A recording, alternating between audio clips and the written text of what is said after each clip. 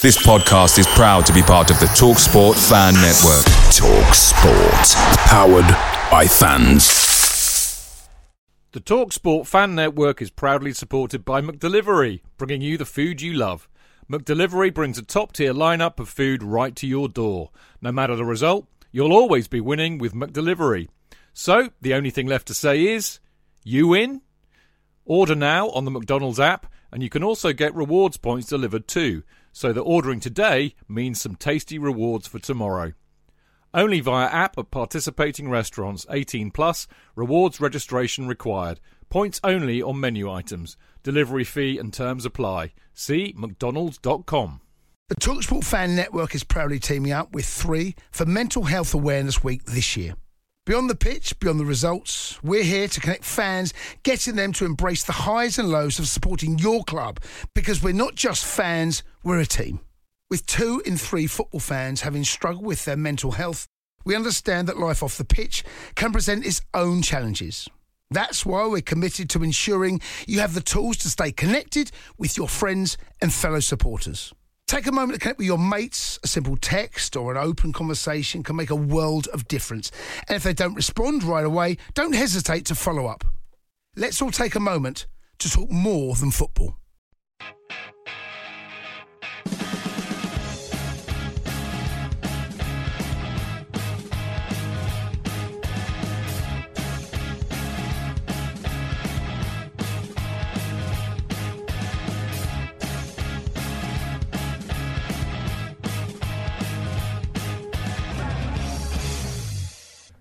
Welcome to the Chelsea FanCast, the Friday night preview show. I am Stamford Chidge, and I'm delighted to say, yes, it is in fact Friday. It is not Thursday like last week. It is Friday, and as ever, I'm joined by the delicious Jonathan Kidd.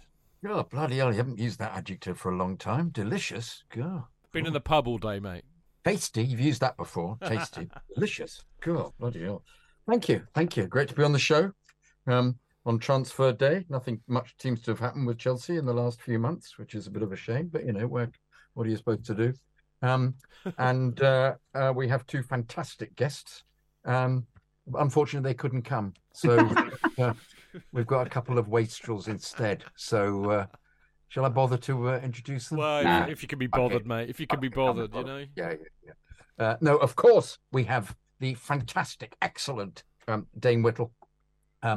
Who are you going from one memento for the Meadows? Said he'd get it completely wrong. Are you doing much of that at the moment? No.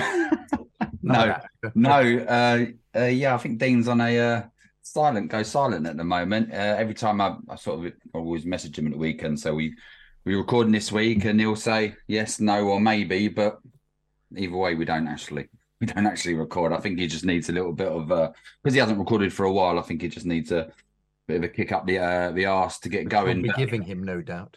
He's got this show soon, isn't he? Because Chidge is away, so maybe that will give him the enthusiasm he needs to get back into it. He'll be cracking the whip with us. You know, I won't be able to get in as much as I do.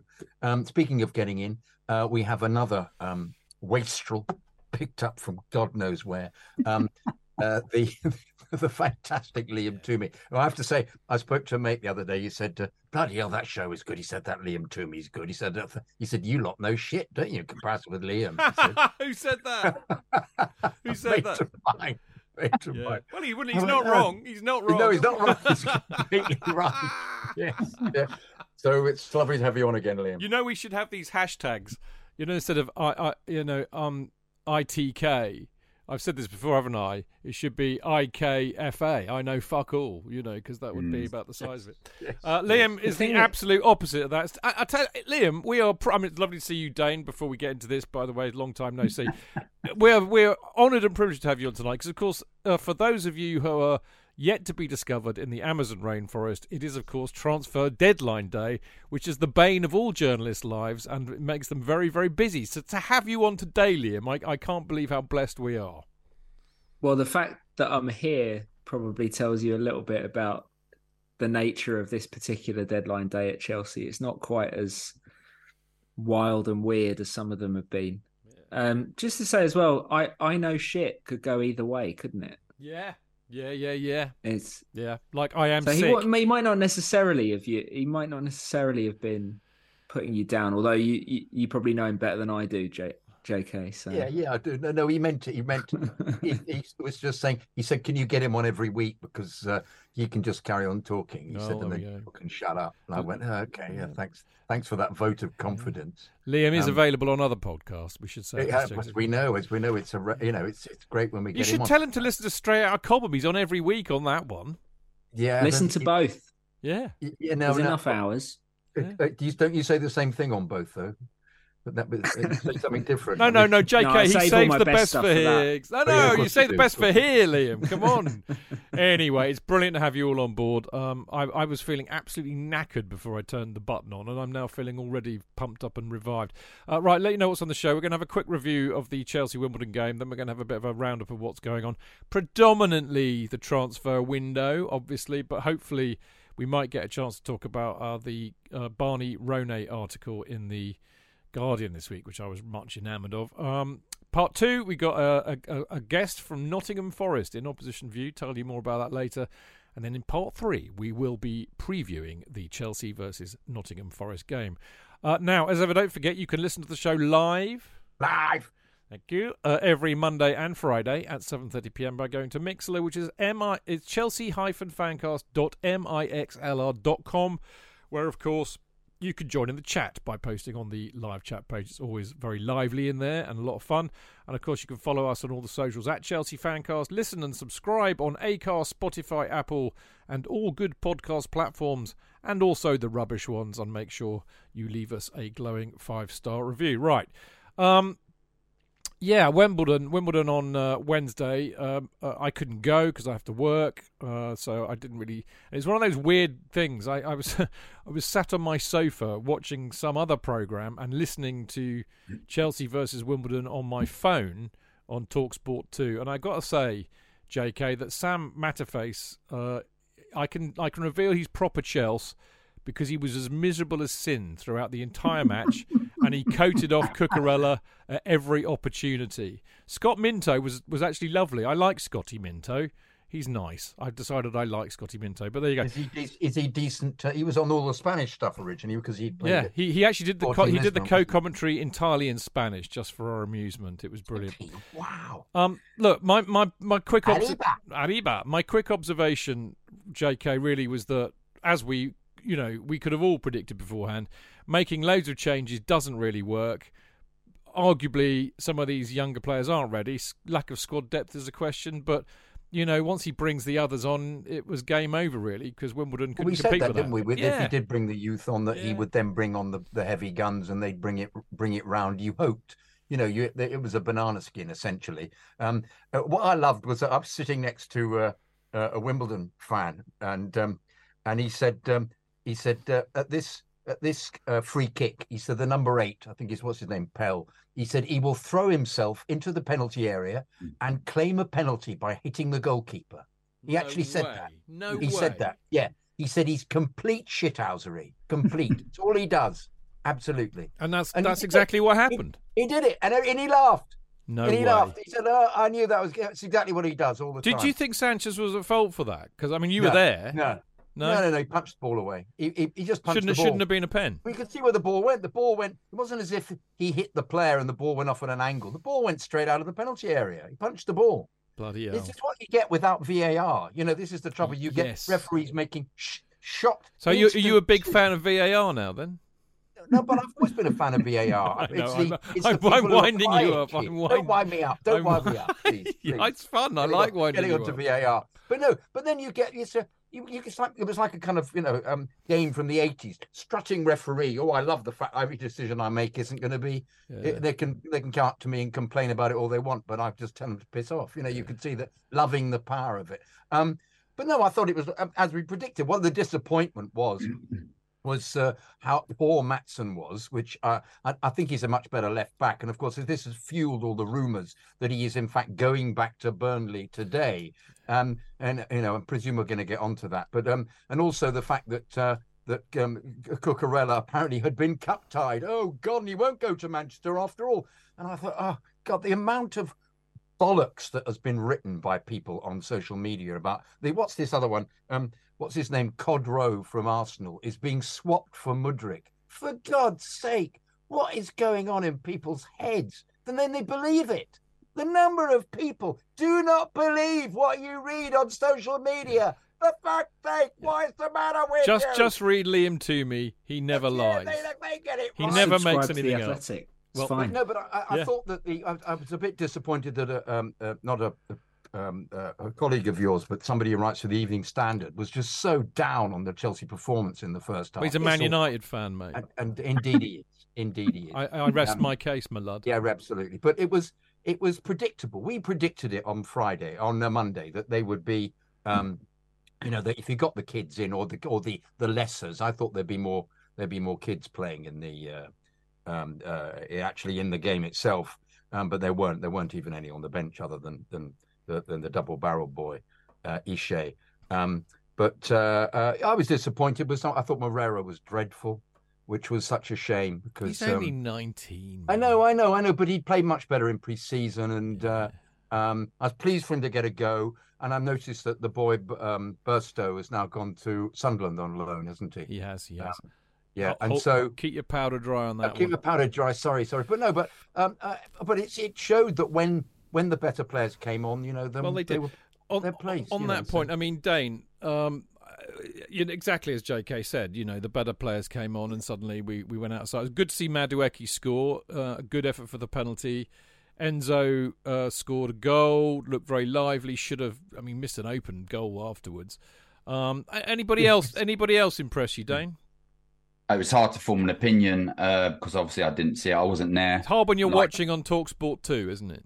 Yeah, like everyone else, I was trying to find a bootleg stream from the depths of Albania, which was rumoured before kickoff. And I ended up just listening to Jason Cundy on the Chelsea app and having Sky Sports News on. So if anything actually happened, they'd go straight to it. I think might have been Paul Merson in the studio, and so anything worthwhile, they'd go straight to it. So yeah, it's hard to know who played well. Some of the passing looked quite good and fast. Kind of missed a few chances, which with his attacking now, you would hope he scored. And I heard someone else who sits close to us was there, and he was quite damning on Moreira, like JK.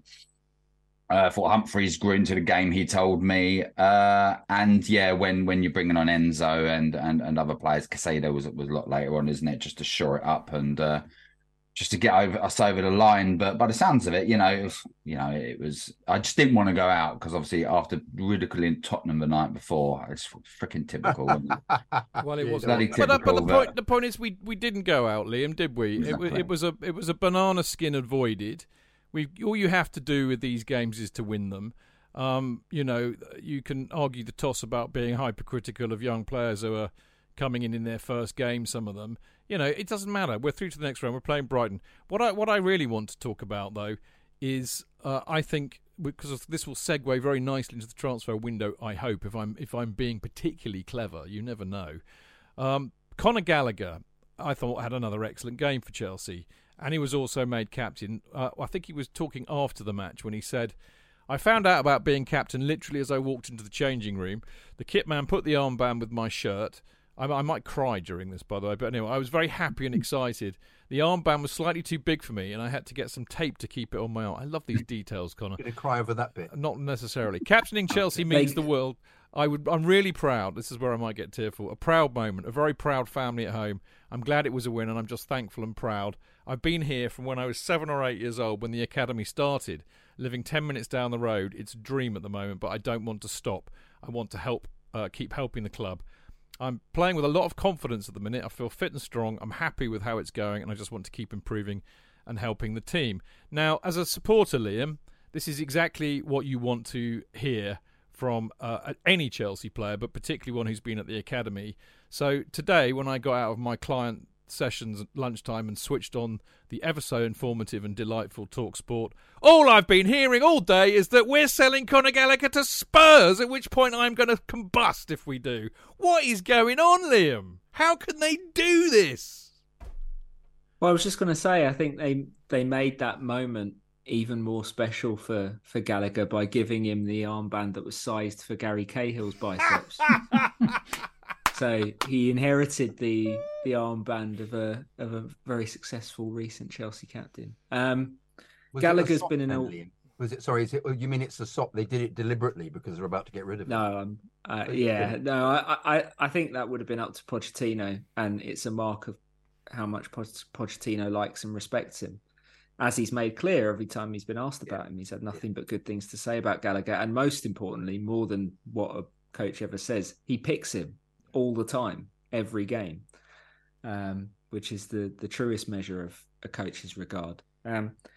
Gallagher's been in a strange situation, well, for at least 6 months, because January deadline day, Everton made an offer for him, which Chelsea made it clear that they were happy to accept, which I believe was in about the £40 million range. Gallagher and the people around him made it very clear that they weren't going to leave to join a team that at that point looked like it could be bound for the Championship. And that if he was going to go, it would be to a club that he wanted to go to. And Newcastle were reported to be... Well, Newcastle were interested in him at the time. But Chelsea didn't want to let him go to a rival. So there's been this... There's been this duality at play throughout where internally it doesn't feel like Chelsea really value Conor Gallagher. Pochettino does, but the club... I don't think he's good enough to be a key part of what they're doing. And yet, sorry, when Liam, it comes to talking... can I just butt in there? See, this is what does my Swede in. The Chelsea football manager, the man whose cock is on the block, who is responsible for getting a tune out of the team and results, he thinks Conor Gallagher's good enough, but a couple of, muppets from Brighton don't. How does this work? This is what gets my goat. Well, I didn't specify who it was at Chelsea, but there is a feeling... No, but I did. ...within Chelsea that Gallagher is not of the level that they need. I said this the other day. And that has been informing the decisions in terms of whether they're open to offers for him or not for quite some time. And with that, I'm not going to go into it, but Trevor Chalobah in some ways is a similar situation, although he's on a long-term contract. The other thing that makes Conor Gallagher's situation a bit more fraught is that he has 2 years left. And we know at this point that Todd Boehly and Clearlake Capital's policy is that now they've pretty much got rid of all the players they inherited and brought in a new squad on these long-term deals. They are determined that no player will get inside the final 2 years of their contract. The only two players in the first team squad right now, well, I think there's three because Matsson's one of them actually, but Gallagher and Thiago Silva are the only two that are inside the final 2 years of their contract right now. And Silva's a special case because he's 39 and everyone knows it's probably his last year. But Gallagher's a different situation because they either sign him to a long-term deal or they sell him soon because they're determined not to let him get to 1 year left. And the question is, do they believe in him enough to sign him to a new deal? And even if they offered him one at this point, does he feel that level of faith from the club in order to actually commit his future? But surely it's more important that he feels Chelsea. The faith of the manager. That's my point. Manager is the man he's playing for. He does. Yeah, he absolutely. I think he absolutely does feel the confidence of Pochettino because he's picking him every week and he's talking about him in glowing terms. I think that will continue. Even as he long was as he plays well. in the press conference today when he was. If you can, amidst the appalling waffle. I mean, I have to say, it's like there was a character called Stanley Unwin who I'm sure Chid you remember who. Everything was occasions. But when he was asked about money and football, I thought, God, I think I understand about a sentence of this, but he just goes off on one, and you think, you don't really speak English very well, do you, Pot? You need to go back to school for a little bit. But he actually said, the sentence. He's Argentinian, to be fair. No, I know. So he'd probably learn how to speak Argentinian good better. Good luck to him. But he is actually, he's the manager of rather. Well, don't you remember when he was at Spurs? He used to have a translator with him, didn't he? Yeah. But I wish we'd almost have a translator again. These would get more coherent sentences. Well, now he has Jesus Perez, his assistant, sitting in the front row every press conference. But occasionally he'll look to him. He said he is our player, the essence of it, and he is part of the squad until he isn't. Is essentially what he said today. And I thought he's covering himself. Exactly, he could be sold in half an hour. He could be sold. He's covering himself every time with everything. He covers himself with everything. He says, and I admire that, but it's so round the houses and on occasions completely unintelligible. It is a bizarre experience. In fact, I was really, really tempted to do a quick, Poch, I'm going to teach you a few things about how to say things. I don't understand why he says why. You think you know what result is by now? Surely you could say it. Can I cut to the chase? Because bring back Graham Potter. Yeah. No, definitely not. Listen, can I cut to the chase here? Because as from what I understand, Spurs have put in a bid for 45 million. Chelsea want 50, and it's quite complicated because from what I also understand, Spurs have now they've got Brandon, whatever his name, Johnson from Notts Forest, or Nottingham Forest, I should say, which might spunk their budget, which means they might not be able to afford to buy Connor now. But it also depends on others going out, like Eric Dyer, who's apparently sitting on saying I'm not going. Højbjerg may go, so that might be bad for us if it means Connor will get sold. But the other thing that occurs to me, Liam, it kind of picking up, really reading between or hearing between the lines, Chalobah said, I'm not going anywhere unless it's Bayern Munich. Matsson's basically saying, I'm not going anywhere, I think. Connor can say, I don't want to go, can't he? He could say, I don't want to go. Yeah. And they can't sell absolutely. it. No, players have agency over what happens. Both sides have agreed a contract and both sides have to respect it. So, Gallagher, his first preference, this is the same with Chalobah as well, and Maatsen. Their first preference is to be Chelsea players. They want to be Chelsea players and to have long and very successful careers at Chelsea. And only if it becomes abundantly clear to them that is no longer possible, that option is no longer open to them, will they consider alternatives. And if you look at Gallagher right now, as we said, he's playing regularly to start the season under Pochettino. He played a lot in pre-season. He's in the latest England squad. He has no need career-wise to move. He's an England international who's playing for Chelsea. He doesn't necessarily want to swap that for Tottenham or anywhere else. Well, you would have thought as a lifelong Chelsea fan, he's not going to want to go to Tottenham either, is he?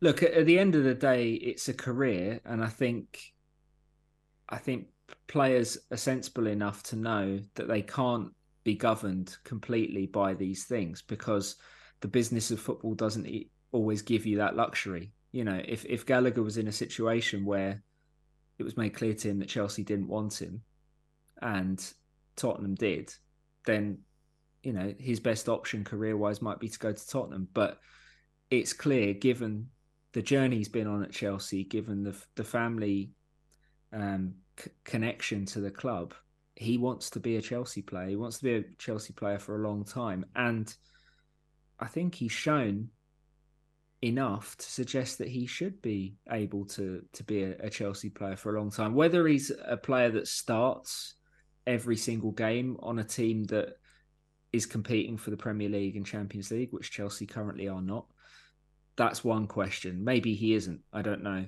He's still improving, though. I think we can all agree Conor Gallagher's still getting better, and he looks like he's made strides even in the last few months. But I'm not convinced he'd have a place, Liam, if they pick the team that he wants to play. If there's a kind of sleekness to it. I agree completely. If he came on as sub, he'd really have a role to play. He'd be because he's so energetic.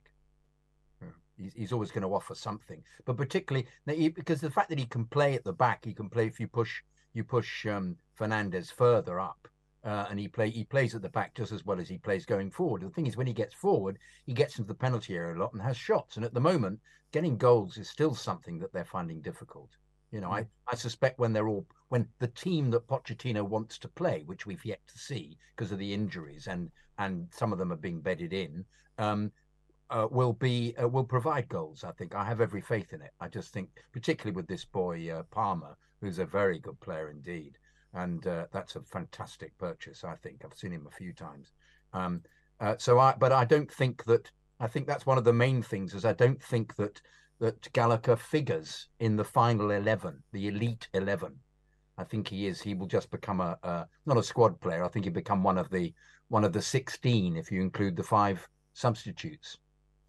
But maybe it could be a little bit of time before we know that. And if that does happen, maybe then he has a different career decision to make a few months down the line. But right now, it feels like he's valued by everyone except Chelsea. And yet when Chelsea are talking to other clubs, they do value him highly because they're asking for big numbers. Which tells me that this is not about the football. This is about the money, which is a subject I want to pick up on in a minute. But Liam, very, very quickly, can you just kind of apprise us of what's kind of happening today? My understanding is that the Gallagher Spurs thing we talked about, Burstow's gone on loan to Sunderland. Chaloba's digging his heels in unless he goes to Bayern. Hudson-Odoi's been sold to Nottingham Forest.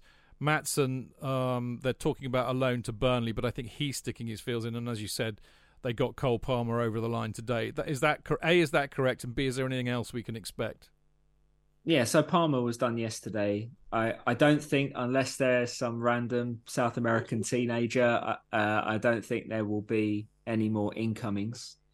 Sorry, someone's just arrived at our house and Ruby is making herself heard. But yeah, so we have outgoings today, mostly smaller scale ones. And really the big story has been that the bigger outgoings that Chelsea have been trying to do haven't panned off for the reasons you said, with Gallagher, with Maatsen, with Chalobah. With Chalobah, he's been in a similar situation to Gallagher in some ways, in that Chelsea have been open to selling him all summer. I think at the start of the summer they were looking for 30-40 million. That price has probably dropped a little bit, and I think if Bayern had been willing to put up significant money, maybe in the 20s, they could have got a permanent deal done. But as it was, they were focusing on Joao Palhinha, who ultimately they haven't been able to get either. So Thomas Tuchel will be delighted, I'm sure. So Chalobah, if he was going to leave Chelsea, and again, he doesn't want to leave Chelsea, was only going to leave for a club like Bayern, a Champions League club, a club where he feels like he could still play at the top level. He had no interest in joining Nottingham Forest, even though they came in and bid for him. I think that would have had to have been a permanent transfer because Forest already have Andre Santos on loan, and you can't loan more than one player from another Premier League club, from the same Premier League club. And then just finally on Maatsen, Chelsea, it seems, agreed a loan deal with Burnley that had a obligation to buy for 31.5 million. Similar deal in structure, it seems, to the Lewis Hall deal with Newcastle, and they're almost trying to lock in player sale revenue for next year, because they know they've got these amortized costs to service from the players that they've already bought. So you sell these players, you buy yourself a bit of wiggle room 12 months ahead of time. Maatsen has a year left on his contract, but it's not really a year left because he has an option that Chelsea can trigger. But he's in a similar situation in that it's either sign a new contract or be sold. There is a long-term contract on the table for Ian Maatsen. He has been reluctant to sign it, I think partly because he's not convinced of the pathway necessarily. Particularly if Cucurella's still there, because is Cucurella ahead of him? He hasn't had a minute at left back in pre-season or since the real football started, and he's got a lot of competition if you're thinking about him as an attacking midfielder as well. As I understand it, and I didn't hear this today, I heard it a few weeks ago, Maatsen while he was very open to returning to Burnley on loan, he's got a great relationship with Vincent Kompany, and he knows he would play there and be used well there and get a chance to look good. I don't think there was a great deal of enthusiasm from him to join Burnley permanently, because if you're joining for a coach who's very highly rated within the game, you don't necessarily know how long that coach is going to be there. If you're signing a 4 or 5 year contract, for example, if there's an obligation for Burnley to buy him next summer, he could sign just as Kompany's leaving for a bigger job. He was already linked with the Chelsea and Spurs jobs this year. So that's part of it. And also, what if Burnley go down? And you're boxing yourself into a move that may not be your best option. There may be alternatives that present themselves. So I can understand his reluctance to do that, even if the fee was probably in Chelsea's best interests, at least the view of the people making the decisions. Can I quickly just ask you about the Cucurella situation? Was that ever on the United deal? There were talks, yeah.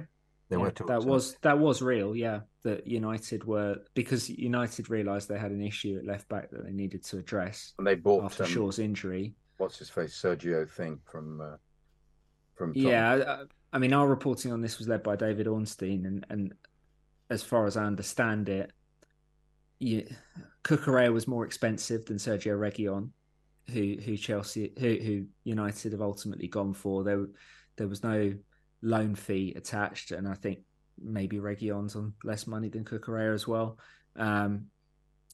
And the fact that Cucurella played against Wimbledon complicated things slightly, because United were kind of hoping to get a left back for 6 months and maybe send him back once Shaw's fit again. Gotcha. And as soon as Cucurella played for Chelsea, they got tied. Well, no, it's more that you can't represent more than 2 clubs in the same season. No. So once Chelsea got Cucurella back from United, they couldn't then loan him anywhere else for the rest of the season. What a bloody shame that we couldn't. Yeah, what a shame we couldn't get rid of the poodle. Never mind.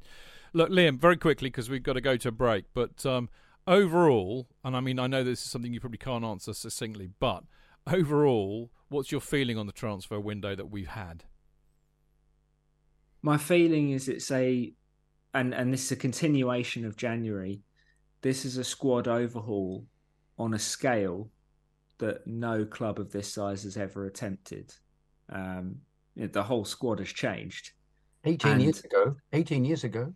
No, it's even bigger than that. But Chelsea weren't the same club 18 years ago, and also there wasn't this much money involved, even adjusted for inflation. Still 13 players were booted. Yeah. This is the third window in a row, and the second window, if you're talking about this youth movement that they've really been pursuing, where they've basically replaced the entire squad, and it's a brand new team, and they're now the youngest team in the Premier League. And it's going to take some time for us to really get a good sense of what they have now. I think they've assembled a lot of talent. Some of these players will miss. Some of them might miss badly, but some of them I think will hit and are already looking like they're going to hit very, very well. And it'll be up to Pochettino to try and make sure there are more hits than misses. Just very quickly, Chidge. The last thing was your Mudryk question, which he answered really intriguingly, because I got the impression that he felt that Mudryk somehow wasn't mentally in it, as well as physically. He didn't think he was prepared at the moment. And it sort of makes sense because he was so dreadful against West Ham. So I found it intriguing that he actually singled him out, saying he's a very good player, but it isn't working for him mentally or physically at the moment. So, because Palmer plays very similarly on the left-hand side, I'll be intrigued to see what Mudryk's role ultimately is. Yeah, I deliberately asked Pochettino a really open-ended question today about Mudryk, because his situation has seemed a bit strange for a long time now. And in pre-season, I know a lot of people went wild for some of the clips and the goal he scored against Brighton. There were little flashes that went viral. But his overall performances jarred with the rest of the team that Pochettino was building. If you watch the games, he doesn't know how to play in this system. He doesn't really know how to play as part of this team yet. And it also seems clear to me that he hasn't been coached at the highest level very much, because coming from the Ukrainian league, he hadn't even played that many games for Shakhtar. So he really is. He's a £60 million project, unbelievable, which is a scary thing. Yeah, it is. But he's a project with incredible tools. Like, I've never seen a player live, because I haven't seen Mbappe live. I've never seen a player live as fast as him. I think he's top 5 players in the world for speed. I call him Billy Whiz on my fan bite. I call him Billy Whiz. Yeah, and that's incredible. If he can harness that and get some of the other more fundamental things in place, his athletic. I hope so too, because when I was playing for the mighty Ropley Tigers in the mid to late 70s, we had a player we used to stick him on the left wing called David Brill, and he was very, very fast, large, and he used to play rugby, and he played football like a rugby player. That's all I'm saying. He was very, very fast, but when the minute he got the ball, he'd fall over or he wouldn't find a player. He was rubbish as a footballer. I just hope Mudryk is not related in any way, really, but we'll see. But I call him Billy the Fish, if he's Brill. Billy the Turd would be more appropriate. Okay. Right, Liam, you have been nothing short of fantastic, as you always are when you grace us with your large eminence and presence. Have a nice weekend. Are you going to the game tomorrow, Liam? I am, yeah. Yeah, good on you. Yeah, looking forward to it. Enjoy the day. Hopefully we'll get you back on very, very soon. And enjoy the remaining 2 hours and 50 minutes of this utter insanity that they call the transfer window. I just checked. They haven't signed or sold anyone the last half hour. That's very remiss of them while you've been on air. I mean, the least they could have done was actually, we could have announced something while you were on the air, but there we go. But have Forest bought anybody else? Probably. Well, good segue, JK, because we're going to find out in a minute, because we've got Opposition View coming up. But until then, Liam, thank you, and we will be back in a minute after a very short break. Liam, brilliant. When you follow a big team like Chelsea, one of the most frustrating things is not being able to get a ticket for the match, especially when it's away and not live on TV in the UK. What can you do? Get updates from your mates? Follow online commentary? Listen to the radio? Let's face it, it's not the same as actually watching the match live, is it?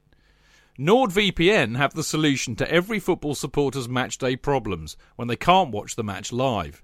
NordVPN allows us to watch any match, even if it's not on live TV here. With just one click, they switch your virtual location to a country which is showing the match, and they act as your cyber bodyguard whilst online, protecting your personal data and sensitive info like card details and passwords. It's only the price of a cup of coffee per month, and you can use your account across 6 devices. It's a bargain. To get the best discount off your NordVPN plan, go to nordvpn.com/Chelsea FanCast. There's no risk with Nord's 30-day money-back guarantee, and you'll help support the Chelsea FanCast. The link is in the podcast episode description box. Away days are great, but there's nothing quite like playing at home. The same goes for McDonald's. Maximise your home ground advantage with McDelivery. You in? Order now on the McDonald's app. At participating restaurants, 18 plus, serving times, delivery fee and terms apply. See mcdonalds.com.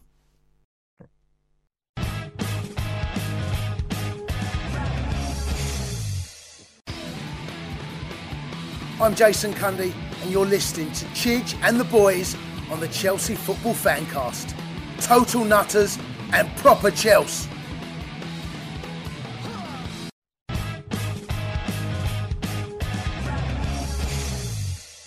Welcome back to the Chelsea Fancast, the Friday night preview show. I am Stanford Chidge, of course, and I've got the brilliant Jonathan Kidd with me.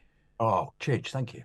And the fantastic Dane Whittle, who, poor old Dane, didn't get a look in part 1 because Liam Toomey was so bloody fantastic, mate. What can I say? I apologise. Yeah, it's all right. It's cool. All right, we'll make up for it in these next 2 parts. Now, of course, the next part, as we all know, it means it is time for this. The Opposition View. That's right, it is the Opposition View, and unlike last week where I failed miserably to find anybody who supports Luton Town, which wasn't necessarily proven in the match we played against them when they were a bit raucous, actually. But this week I have found somebody. I'm delighted to welcome to the Chelsea Fancast the wonderful Adam Wicklow from the Red Side of the Trent podcast. Good evening, Adam. Evening, gents. Thanks for having me. You all well? Very well. Well, we're always well on a Friday. It's usually a Sunday we don't feel so well afterwards, but that's been the way of a Chelsea fan in recent history. That could be mentally ill after the performances we had last season. Yeah, or physically ill if we've drunk too much. Either way, we tend to be because ill of the on Sunday. performances Yeah, from well, last season. they do lead into each other. I'm delighted to have you on. I mean, you like us are part of the TalkSport fan network, which is making my life much easier because it means I can find people to get on the show who I might not otherwise have known. So we've not seen you before. It's lovely to meet you. Let's kick off really with Forest, obviously, because that's what this bit is for. I mean, I feel a bit for Forest because, I mean, I think, you know, your results haven't been too good so far. You've had a horrible start to the season in terms of who you've had to play. I mean, United and Arsenal. But actually, I think you've either been completely robbed and mugged like you were at United, and how on earth they sent Joe Worrell off, I'll never know. So you've been kind of mugged a bit or unlucky a bit. And I just think that you've been playing a lot better than the results would suggest. Is that a fair analysis of it, Adam? I think away from home, definitely. At home against Sheffield United, we kind of rode our luck a bit, maybe sank to their level, maybe. You know, when you've been like used to low block football for the entirety of last season, it kind of, I think players get a bit weirded out when they actually get the ball for a change, especially against a side like Sheffield United. And I think we kind of maybe was a bit complacent after scoring so early on. But against Arsenal, Man United, we got beat 5-0 at the Emirates last season, 3-0 at Man United the season before. So to be actually competitive in both those games was a really nice change to see.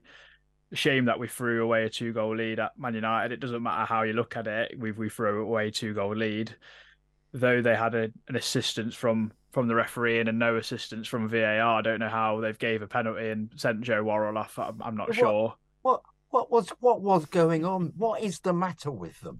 We're all watching at home and we all say it's a foul. What we say? I just don't get it. Why are they capable of making these decisions? It's beyond me. But anyway, sorry. It's a pet hate of mine, you know. Definitely. But I know we've not had help from refereeing decisions or anything, but albeit we still defended poorly. Really, we shouldn't allow the first one to happen where Turner's palmed it out and then Rashford's run down the line when our centre half's pointing to where he's going to run and put a ball in the box, and then you shouldn't allow Bruno Fernandes to switch play and then Rashford to switch play again for the ball to get headed across goal and a tap in. It's just not acceptable. But it's a lot better than last season. At least we're not getting thumped and we're actually having a go at these sides and giving everyone a bit of food for thought. So that's been nice. But I don't know if you've seen the rest of our fixtures at the start of the season. We play, obviously, yourselves tomorrow. We play Man City the one after. Then I think we get a nice one like Palace, which is still not an easy place to go. And then we get Liverpool. So it's all upwards after that, I think. Well, I mean, that's a good point, Adam. I mean, you know, I don't think it's... I mean, yeah, you'd prefer not to have all that happening in one go because you could end up, you know, with very few points after nearly 10 games, and that was going to make most people wobble. But on the other hand, you do get it out early, you know, and I think... I mean, I'm intrigued by Forest, and I think a lot of football supporters are. I mean, I'm personally glad to see them back in the Premier League. You know, I grew up, as I said, we're all old gits here, apart from Dane. Dane's actually the oldest one here. He just looks a lot younger, really. But you know, I mean, we all grew up, you know, watching football in the 70s and the 80s, and of course, you know, I remember very fondly seeing Forest win back-to-back European Cups. I don't remember them fondly so well stuffing Chelsea 7-0 in 1991, but we'll talk about that another time. Yeah. But, you know, I feel that Forest belong in the Premier League. You had a long time out after Cloughy went. You've come back. It's a very different landscape now. And then, of course, Steve Cooper, who's highly rated, of course, but you wouldn't call him a big, you know, managerial name in the scheme of things. And then you kind of almost bought more players than we did at the beginning of last season. And everybody's going, what on earth's going on? So I'm absolutely intrigued by that. I think you got better as the season went along. You know, so I suspect you can probably pick up from that this season. Is that how you're all feeling, or are you a bit more kind of nervous about things? I think it's it's going to be an interesting season. I mean, I will probably check my phone at some point when you get to the transfer bit because I think we're in the middle of signing Ibrahim Sangare from PSV, and that's a big signing, and obviously letting Brennan Johnson go. I think surely not a bigger signing than Hudson-Odoi. I mean, they're both good signings in retrospective. However you look at it, but yeah, I think last season people didn't realise that we'd lost so many people on loan, and then we lost the goalkeeper, we lost captain, we lost quite a few key players, so we had to make a lot of signings, and I think it kind of was more throwing mud at the wall and seeing what sticks almost in some respect. And I think largely, actually, quite a lot of the signings worked out in some way, one way or another. We got really unfortunate, like yourselves, with so many injuries. Coincidentally, we've hired your backroom staff, I think. We've got your head of physiotherapy now at Forest. I can't remember his name to save my life. He was very good, unlike Dave Grohl's physio, which is who we've got now, apparently. I think we've got the physio who Tuchel had when you won Champions League, I believe. So that's I think hopefully this season that will kind of balance itself out, and then we started kind of slow this summer with bringing players in, and I think it's going to take time to gel, and I think it will be the same where we might start a bit slow and then it might progress, like you say, because I think we want to try and go away from that low block football and actually get at teams, because we've now got the personnel to do so, especially in midfield as well as up front, really.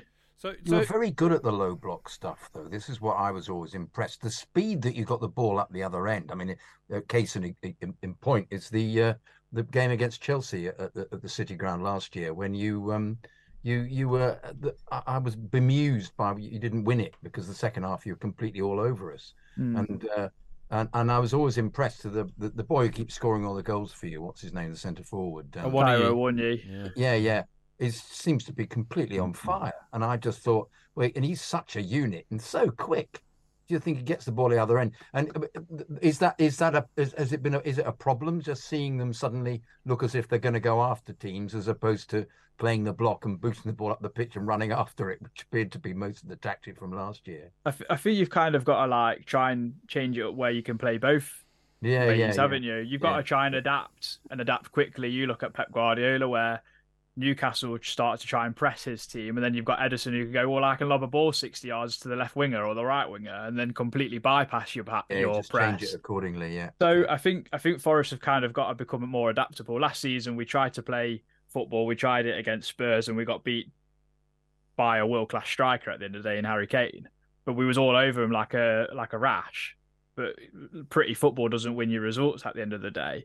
This season. This is where I see where people are harping on about Burnley all of a sudden saying, "Oh, they're going to play this pretty football." If they play pretty football all season, they're going to get found out, and if they can't revert to getting results, they're going to have a really tough time. It'll be interesting to see how they go. This is where I think like a team like Luton or Sheffield United might actually do better than Burnley, because they can dig in and they can be horrible, and teams don't like that. No, we saw that last season. Teams don't like it. Chelsea didn't like it. Arsenal didn't like it. Chelsea have never liked it. Yeah. So it's hard. It's hard to break these teams down unless you've got a fantastic creative player, which we don't, or you've got a great goal scorer, which we don't. Now, and we haven't addressed that in our transfer window, by the way, Adam.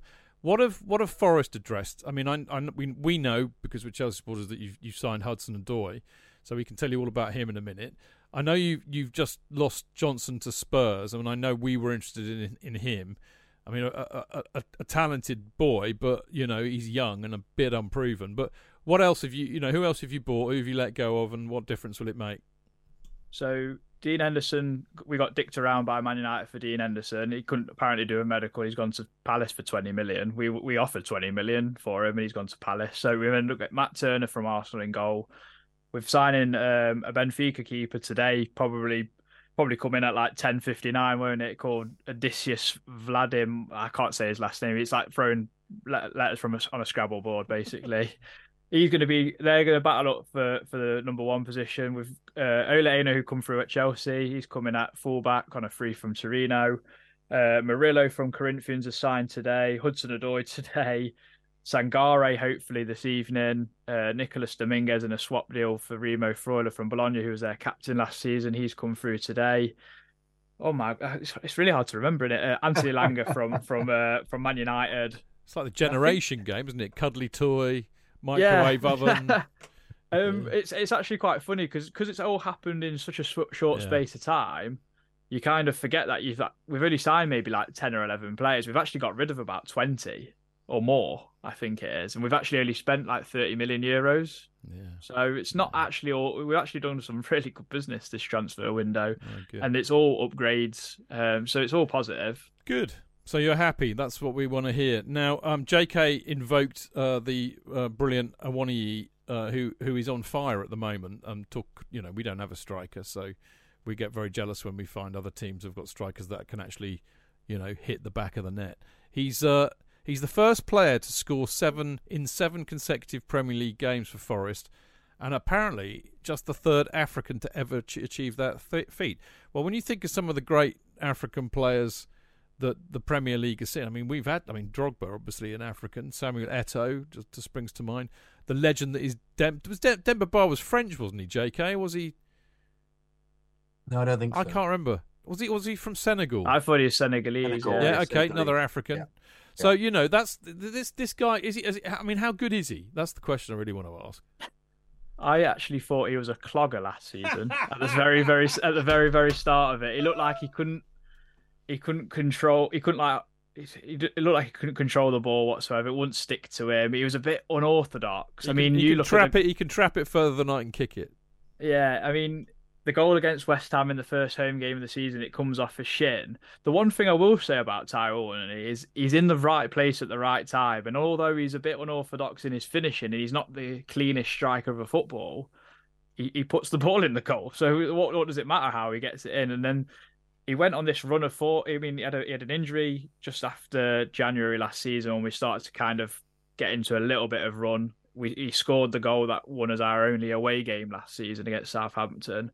And then when he come back, he played the game against Chelsea. No, not against Chelsea. I can't remember who he come back against. But then he scored, and then he just hasn't stopped scoring since. And he's just an absolute brute. And this season, he actually looks a lot fitter, a lot leaner. If you watched the goal against Man United, I didn't know he was that quick. He absolutely left Rashford for dust. Good goal. He looks a good player to me. Who else have you got? Who's going to threaten or be a big threat for Chelsea on Saturday when we play? What players should we be worried about? I think the obvious is Morgan Gibbs-White. He's a good player.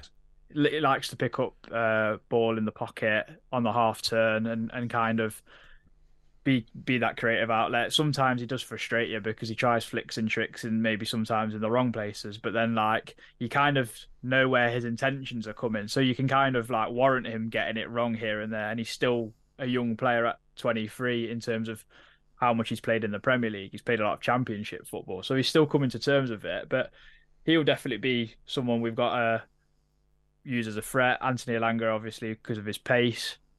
We're actually going to probably have to be a threat from set pieces, long throw-ins like we were last season against Chelsea, because we're a bit light in midfield for tomorrow, you'll be glad to know. But we've got two brutes in there in Czech Kiati and Ryan Yates, so I'm sure they'll be trying to kick lumps out of Enzo Fernandez, Conor Gallagher and Moises Caicedo. Now, hang on. Well, Yates is good at that. Adam's got inside info because he knows that Conor Gallagher's playing tomorrow, so that means we're not selling him. Well, thank you, Adam, for that breaking news. I'm just kind of making assumptions. Yeah, that's an assumption Yates I'd like to had a make. nice scrap last year. Every time he played Chelsea, there seemed to be running battles in the midfield with Yates. He seemed to be. He's, how can I put it? He's a strong competitor, isn't he, Yates? Yeah, he's kind of likes to ruffle a few feathers. He was so unpopular the season before we got maybe just before Cooper got in. Everyone was saying he's not even Championship standard. They were like, let's sell him to a League One side. And then now everyone's like, well, he's got to be one of the starting names on the team sheet because he just likes to fight everyone. And you kind of need that player who's going to get about, not be very pretty, but win the ball back and be a nuisance. And then he falls on the ball and just smiles at you. So it's great. Yeah, my kind of player. I love all of that. Do you want to know about Hudson-Odoi? Yeah, I mean, we had a Chelsea fan on ours. To be fair, You mean you didn't ask any of us, Adam? It was a friend hell, of mate. It was one of our colleagues. He's from Kent. He's a Forest fan from Kent, so he's got a friend who's a Chelsea season ticket holder. We've had on the show last season, and he kind of said that. Who was it? We probably know him. His name's Dave Cook. We don't know him.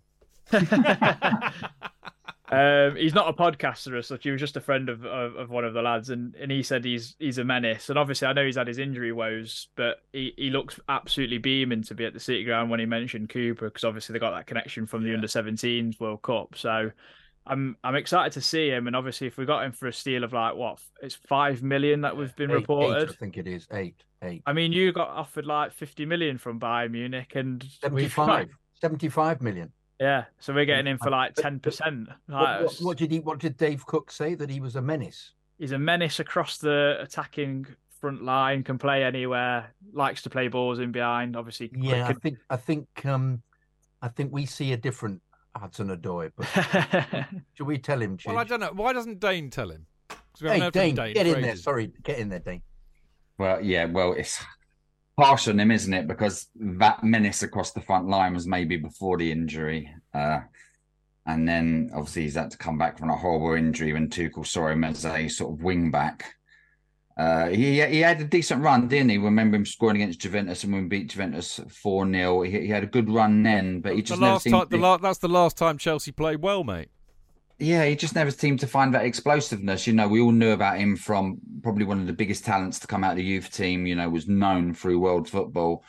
But in a 4-3-3 from on the left, would cut in on the right, scored so many goals. If you ever bothered listening to Jody Morris, I don't know if you do, but he raved about him and he's still a massive supporter of him now. And I suppose we just never saw that.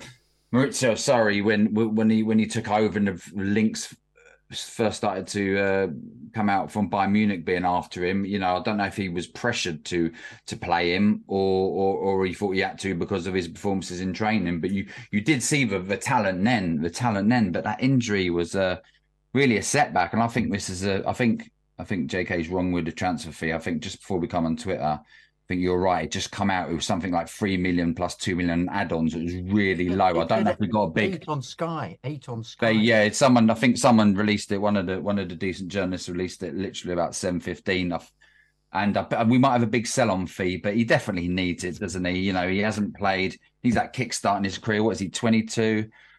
I don't think he's played for England for 4 years. His goal ratio has never got anywhere near his youth football. You hope that Bayer Leverkusen loan last season would kick him on, and it never did. You saw glimpses or highlights, but it's a shame. I wish him all the best. Hopefully he can get his career back on track. But while we're talking about Chelsea players, a little bit worried about André Santos. I don't know if you went the other day. And I know he played 90 minutes for you lot before being substituted, but this is another guy with a massive reputation. He's got a good Premier League loan. But if you're buying what you already said with Yates and the guy from PSV? Yeah, Sangare, who we was actually linked with a couple of years ago. It's a bit of a worry how much game time you think he might get. I mean, I don't know much about Andre Santos, but I do think he will get game time because our injury record is abysmal, like yourselves. So I do think there'll be rotation in there, and I think because of the change of system, he'll get game time. I think he's a better player than Yates technically. I mean, I don't even have to watch him to know that. I just know because Yates is just a brute rather than a footballer, to be honest. Was you there the other night? No, luckily not, because it was abysmal apparently. So, but I know he had a nice little cameo, but the whole team were shit. Let's face it. So, well, as Chid said earlier, with your manager, he's got a good pedigree with getting those youth players. I remember him at Swansea, he took a couple of our youngsters then and really helped him on to another level. So he's not going to blink and let him down. He wouldn't have. What? Sorry, finish your point, Dane. I didn't mean to. I know. I was just saying that he would have. Before these midfielders start to be signed, he's one of the managers I would have pointed out. Well, I would have liked Santos to have gone and played under because he has got that pedigree. He has got that eye for young talent. Adam, what do you think of Steve Cooper? Because I mean, he is highly rated. He's got something about him, hasn't he? Yeah, I mean, I think he speaks from the heart and wears his heart on his sleeve for sure. And he's got a massive connection with the fan base. We absolutely loved him. I mean, we backed it. We really backed him last season. I mean, you could say fans kept him in his job at some point, because I think after Leeds it almost looked like he was going to say goodbye, and then the club come out and actually gave him a new not gave him a new contract, they gave him another vote of confidence as such. And to be fair, it proved dividends, because we stayed up in the end with a game to spare, luckily. I think this season now he's going to be given the tools to progress as up the league. And I mean, our new centre-half from Brazil, Murillo, has already talked about wanting to win trophies. Hudson-Odoi has already told Sky he wants to win trophies. So the ambition is definitely there from the calibre of player we're bringing in. So now it's all on Steve Cooper. The pressure's actually on him probably this season to progress our style of football and progress us up the table, because the chairman's backed him again. I feel like if we're kind of dwindling even mid to lower table now with the squad that we're assembling, and it's not pretty football, I wouldn't be surprised if he goes. As much as that pains me to say, I'm a realist and want to win. At the end of the day, the sentiment kind of goes out the window at that point. So it'll be interesting. I hope he does progress with us, because, like you say, he's a really good up and coming young manager. He's had success pretty much all of his club career, you'd say, because he got back to back playoff succession with Swansea and then Forest, and then kept us up for a season. So, and then obviously with the England under-17. So he's got pedigree. It's just whether he will progress now with the kit that he's got. Interesting stuff. JK, you wanted to pop in a minute ago. Is the moment past? It's past. I'm sorry. It was just that Tuchel, Odoi was the player that incensed Tuchel the most. Yes, because true. He would go mad on the touchline because he wouldn't take people on. And his default was to play the ball back rather than take them on, because he was aware of how excellent he was in training at beating players. I think that comes with a confidence thing, doesn't it? Confidence thing, absolutely right. I think Cooper will definitely give him that, and then obviously the connection that he's got with Gibbs White will help in our kind of younger front line. So hopefully, if Hudson-Odoi gets to like 80% of what got him that rumour to Bayern, it's still a really good positive completely. $5 million fee. Like that's unheard of in the Premier League unless you're Brighton and you're finding some sort of gem out of the crevices of a mine somewhere. Well, I mean, it's, you know, if you can get a tune out of him, if Cooper can get him playing like he was, as Dane and JK were saying, before he got injured. And there was no doubt, potentially, there was a huge talent there. His ability to run at people and beat them and go past them. And he's got skill as well. And he's got a cracking shot on him too. I mean, he can stick the ball in the net. If you can somehow rekindle that player, then you have got the bargain of the century. But of course, it's always about if. And I mean, we used to say about it. I mean, we all really loved him. We all desperately wanted him to do well. We all always want, you know, our academy products to do well. And Hudson-Odoi was no different. And I always felt that, because I was there when he got injured, and there wasn't a player within, 5 meters of him, so his Achilles tendon just went ping. And when he came back, you could tell that he just didn't have confidence in his body, because of course I used to say this on the show. I said, if some hairy-ass centre-back had scissor tackled him and broken his leg, he could rationalise that and go, well, I just won't make sure I don't get in a position where I'm going to get scissor tackled by a hairy-ass centre-half. But when his Achilles went with nobody around him, it just went. That's going to, excuse my expression here, fuck with your head. And he played like it. So not only was it a lack of confidence on the ball, because he had been out of the game for a while, I think it was a lack of confidence in his head caused by that doubt about his body. So I would hope that Cooper and his management team have got some good psychotherapists in the camp and work on him, because again, as I said, if you can get a tune out of him, you've got a hell of a player potentially. There you go. I stunned everybody into silence there. It's not often I do. Well, actually, I do it all the time. People usually fall asleep, but there you go. Adam, as I said, I've got a bit of a soft spot for Forest, really. I mean, largely because of Cloughy and the European success, because basically you weren't Liverpool, which really, really helped at the time. But I also love Nottingham. It was a wonderful side. Oh, it was. I mean, I could pretty much name. Player. I could name that side. Wonderful player. I could pretty much name that side now, still, which is really weird, considering I don't support Forest. But it's also, I love Nottingham. It's one of my favourite cities. I quite often go up to the cricket at Trent Bridge, and it's just a great few days up in Nottingham. I just love Nottingham. So I got a bit of a soft spot for you lot. Have you got any particular memories of playing Chelsea? Have you been down to the Bridge? Are you coming tomorrow? I came last season. Unfortunately, can't come tomorrow. So we're kind of like trying to just check the scores. I bloody booked a day with the wife, forgetting when international breakers. So did I, and I can't go tomorrow either, mate. Yeah, no, I went last season, and I said this to a few people, but it was actually one of my favourite grounds I've been to in my lifetime. I just like the closeness of the pitch, and the safe standings is excellent. Obviously, the first time I've actually experienced that somewhere. So, yeah, it was a good day out, and obviously we got a result at the end of it after watching Leeds draw to Newcastle when I thought they were going to lose. So it was a bit touch and go because we needed something at least at the Bridge, but you lot gifted us 2 goals, luckily, that day. So that was a good time. I remember we used to play you in the FA Cup quite a lot, or League Cup, and get absolutely dicked. And then we got sick of playing Chelsea and started to play Arsenal every season instead. So, kind of they're my early memories. But I went home and away last season, and it seemed like Raheem Sterling turned up for those 2 games. But this season he looks a hell of a lot better player this year for you guys. I'm quite worried to play an informed Sterling this time. Yeah, definitely. Well, how do you think it's going to go tomorrow? I'm very worried about our midfield getting overrun because I think we've only got 2 available. It might not even be 2. It might be just Ryan Yates on his own. So we might have to kick 3 people for his efforts. So I'm worried about that. But I think if we can get a repeat of last season's result, I'll absolutely snap your hand off you all day. But I do think we'll be awkward, is what I'm going to say. Tyro 1, you'll probably look to Ragdoll Disasi or Thiago Silva like he did last season at the Bridge. I know Thiago Silva probably had the better of him at the City Ground. So, but when you've got an informed, smiling Tyro 1, it's a dangerous game. So, I think we'll be counter attacking tomorrow.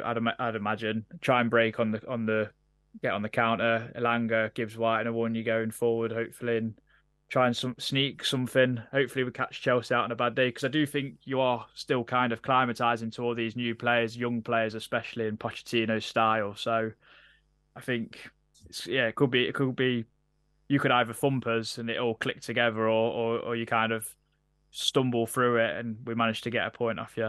Hopefully that will happen. If you score early, do you think you'll just sit there and park the bus?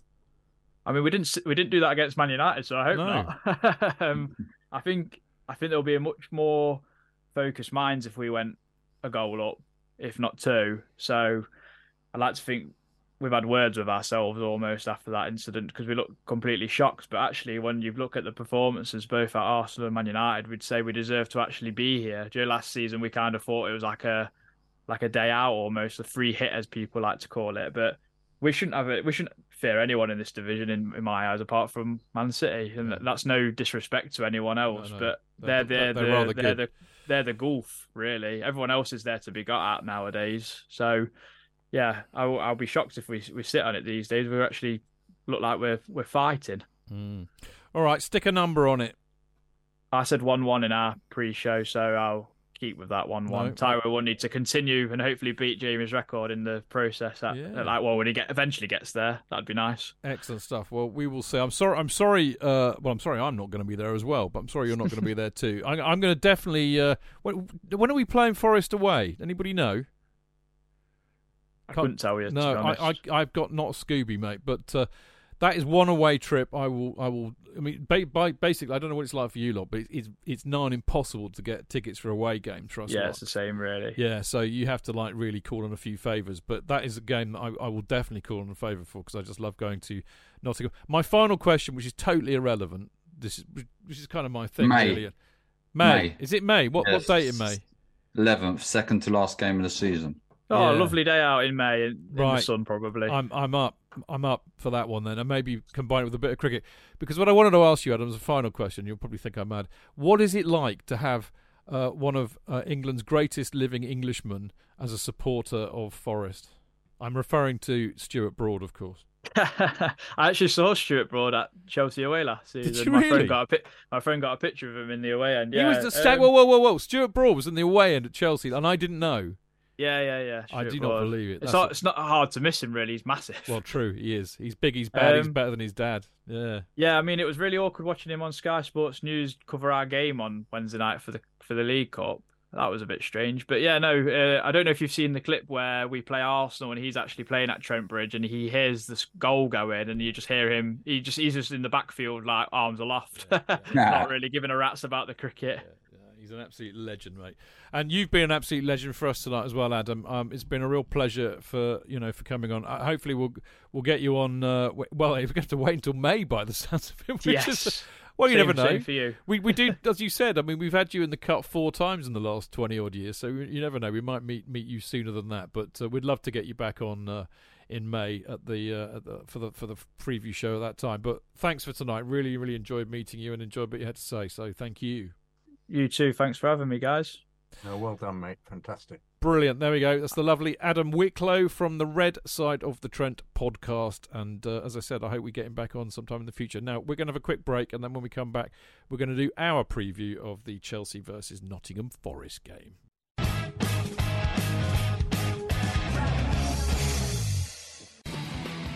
I'm Jason Cundy, and you're listening to the Chelsea Football Fancast. Up the Chelsea!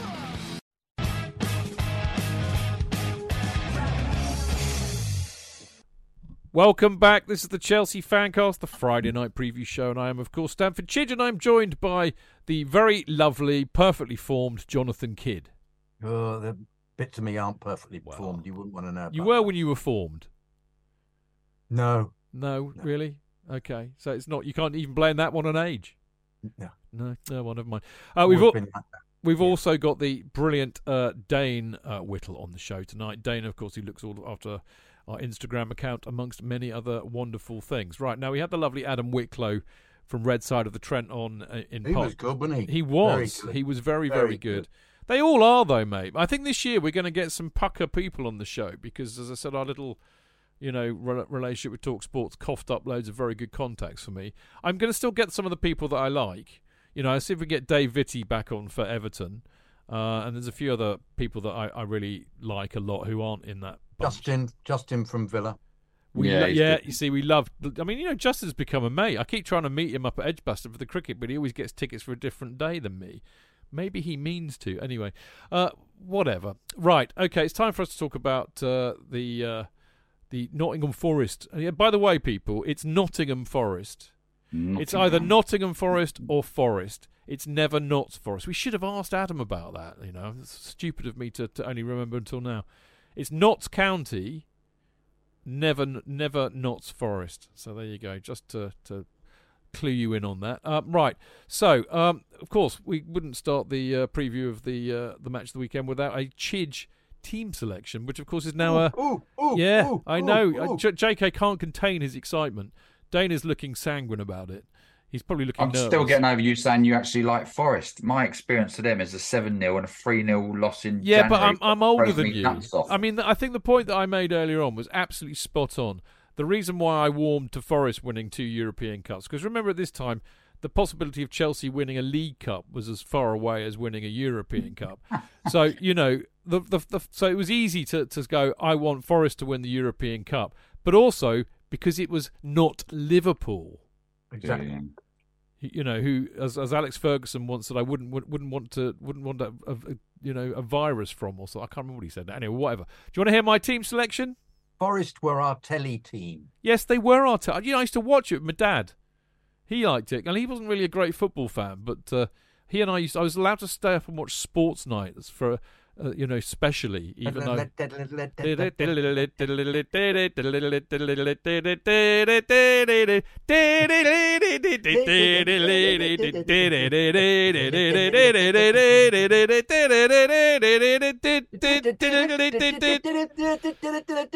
fucking hell, mate. I'm made up. I'm going to go home now. Actually, I already am home, so I won't. Right, listen, my team is. No, I'm going to do Mopo's team first. This is who I think Mopo will pick. Sanchez, Colwill, Silva, Dizazi, Chilwell, Caicedo, Gallagher, controversially, Gusto, and then Fernandes, Jackson, Sterling. So the awake people will say, but Chidge, that's exactly who he picked against Luton, and you would be absolutely right. Mm-hmm. So, and I think he'll keep Fernandes playing up in the more advanced role as one of the two behind Jackson. And actually, you'll be even more surprised to know that I'm going for exactly the same. Apart from one fundamental difference, I would actually still like to see Gallagher playing in the more advanced role rather than Fernandes, because I think Fernandes can get up and down. I don't see it's a problem. And maybe against Forest, I know that maybe Silva and Dizazi will have their hands full with Awoniyi, but I don't know. I'd like to see Gallagher play up more advanced. So what do you think of that, JK? So all you've done is just moved Gallagher and Fernandes. Like chess. It's just like a chess game, mate. It's the same team essentially, but you're saying positionally. I think he's going to pick the same team as last week. There are no new Colwill took a knock on Wednesday, but I think he's okay. There were he's been selected for England. Yeah, Blimey. There were no more injury concerns raised in the presser. We know Mudryk isn't fit still. He kind of said that himself. Do you know what? The other thing is, I trust Mopo. I think he's a good manager. So, in other words, a bit like and I hate to say like what we would think, because we are clearly not managers, but I think he understands the benefit of going, this is the best 11 I've got. I need them to play together because they need to gel. So I'm not going to sit here making swaps and changes because I know what I'm trying to do, unlike certain managers last season, JK. Such as whom, Chidge? Who could it possibly be? I think he'll play. I think from now on, Fernandes plays Enzo as the attacker, because the fact he got more shots in and he should have scored at the end and he scored a goal, I think is indicative of the way he's going to try and play him from now on. And I think, unfortunately, Gallagher will be playing not in his preferred position, which is further forward because he can get shots in. He'll be playing the defensive midfielder next to Caicedo. So, I mean, slightly more advanced because Caicedo really is very much observe. And as I say, he reminds me slightly of Makaleli, observe and pass accordingly. I just find it difficult when Chilwell plays with Colwill in the three at the back with the two wing backs, that Chilwell is so advanced and terrific at it. He just needs to improve his shooting a bit. That Colwill is essentially playing left back, and he just needs to get a bit better at it. I think Gusto is improving all the time. I'm just slightly dismayed that Reece hasn't been spoken about by anybody. Is that the end of him for a long period? Because I thought he was just a tweak away from getting back in again. But the fact that he's not even figuring in people's questions as to whether he's going to be fit or not makes me worry that it was another hamstring injury too far.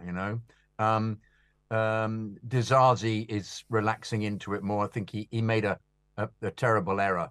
In fact, it wasn't him who did it. It was Ugochukwu who made a terrible error. And then mopped up having done it, which was excellent. But he seemed to lose energy, Ugochukwu, because I thought he would possibly get into this side. I mean, I think it was very interesting that not match fit, I would have thought. Well, he played him for 90 minutes, didn't he? Yeah. Practically 90 minutes. How many 90 minutes has he had in the last month? It's true. It's true. But that business about Connor not being quite the fitting into the pattern of what he's after doing or what the club is after doing is something that worries me, because I think if you see the way that they're purchasing these very sleek, powerful, streamlined players, and Connor is very much a bustler, and I worry that occasionally his misplaced tackling is something that they disapprove of, because he can get very not over involved, but he just tries so hard. But as with all of these teams, and at the moment, it is really just it's suck it and see, isn't it? It's I don't like calling it a project, because that's what they tried to do last year. But it's for us and for the manager, it's seeing how all these players gel. And I agree with you completely, Chidge. I think he'll play exactly the same side. It's just a question, once again, of who the subs are and who's going to get on.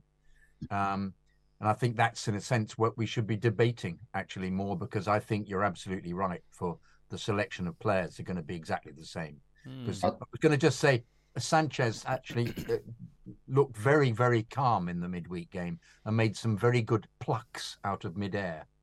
So perhaps he's the man in possession for a period, unless he seemed to be completely inept. But he seemed to control his area much more during the week than he has before. Dane, we've hardly seen him. He's hardly played, of course. Dane, I was a little bit upset. Well, not little. Sorry, gone a bit OTT there. Didn't like Poch's very late substitutions against Luton. I thought a couple of the players who you're clearly keeping in your squad could have integrated a lot more, giving them a good 15, 20 minutes when we was, clearly in a good position, 3-0 up, and, some of them got a couple of minutes. Like, I even let Leslie come on quite late, didn't he? And that might have done him more to have a good 20, 25 minutes under his belt for the Wimbledon game. So that's the substitutes. JK mentioned. It'd be interesting to know who's on the bench, but it'd be nice to. My favourite manager was always on making substitutes, was always Ancelotti, because it seemed like he had this unwritten rule with the first team squad. If he was in a massive comfortable position, he would bring on the youngsters. Mourinho would still like to bring on the seasoned pros, but Ancelotti was so good at bringing on like McEachran in those days, and I can't remember who else, when we was like in a good 3-4-0. So it'd be good if Pochettino could do that, because we've clearly got, as Liam said earlier, massive overall of our squad, and we need to give them as much minutes as possible, so they're ready when needed, and obviously not willy-nilly when we're in a good position. Mentioning Conor Gallagher, I think JK's right about that. We would have been a different conversation if we would have accepted a bid from Tottenham, who Rich just said about 20 minutes ago, but Tottenham have now changed and they're around Chaloba. It's on The Athletic have just dropped this. Charlie Eccleston, who's the Tottenham Hotspur correspondent at The Athletic, and given that we know a few people from The Athletic, so they tend to be more reliable. But they're saying he's not going, and it pretty much played out as I said. They couldn't get rid of Højbjerg. I told you this. They spent the money on Johnson, so they didn't really have it available for Connor. So it looks like, there's still a couple of hours, just over a couple of hours to go. But hopefully that means that Connor is not going, because I just think it would. Frankly, boys, I think it would be a stupid decision on football grounds. I really do. I rate Connor. I think we've gone into this universe where it's all about stats and tricks and fucking FIFA nonsense and YouTube fucking highlight reels. You cannot. You need players like Conor Gallagher on a side who will fight for the side, who will put their foot in, who will be fearless, who will always be available. He's not, and he technically is not as bad as a lot of people will try and make you believe. So, maybe, as JK was saying, maybe he won't be an automatic first team starter. But fuck me, look at Mourinho's 25. Not all of them could start, and there were some world class players who were outside of that top 11. Am I right, JK? Yep. Yeah. Very much so. So why? I think he's almost got to learn a new position. Like I always felt sorry for Mason Mount. I never thought we ever saw him in his favoured position, and with, as JK said a couple of minutes ago, with Connor, you'd never presume he would be a deep line pivot player, and you wouldn't have him as a number 10. He's somewhere in between, but we haven't got no players who's playing that in between. I do agree with what you say.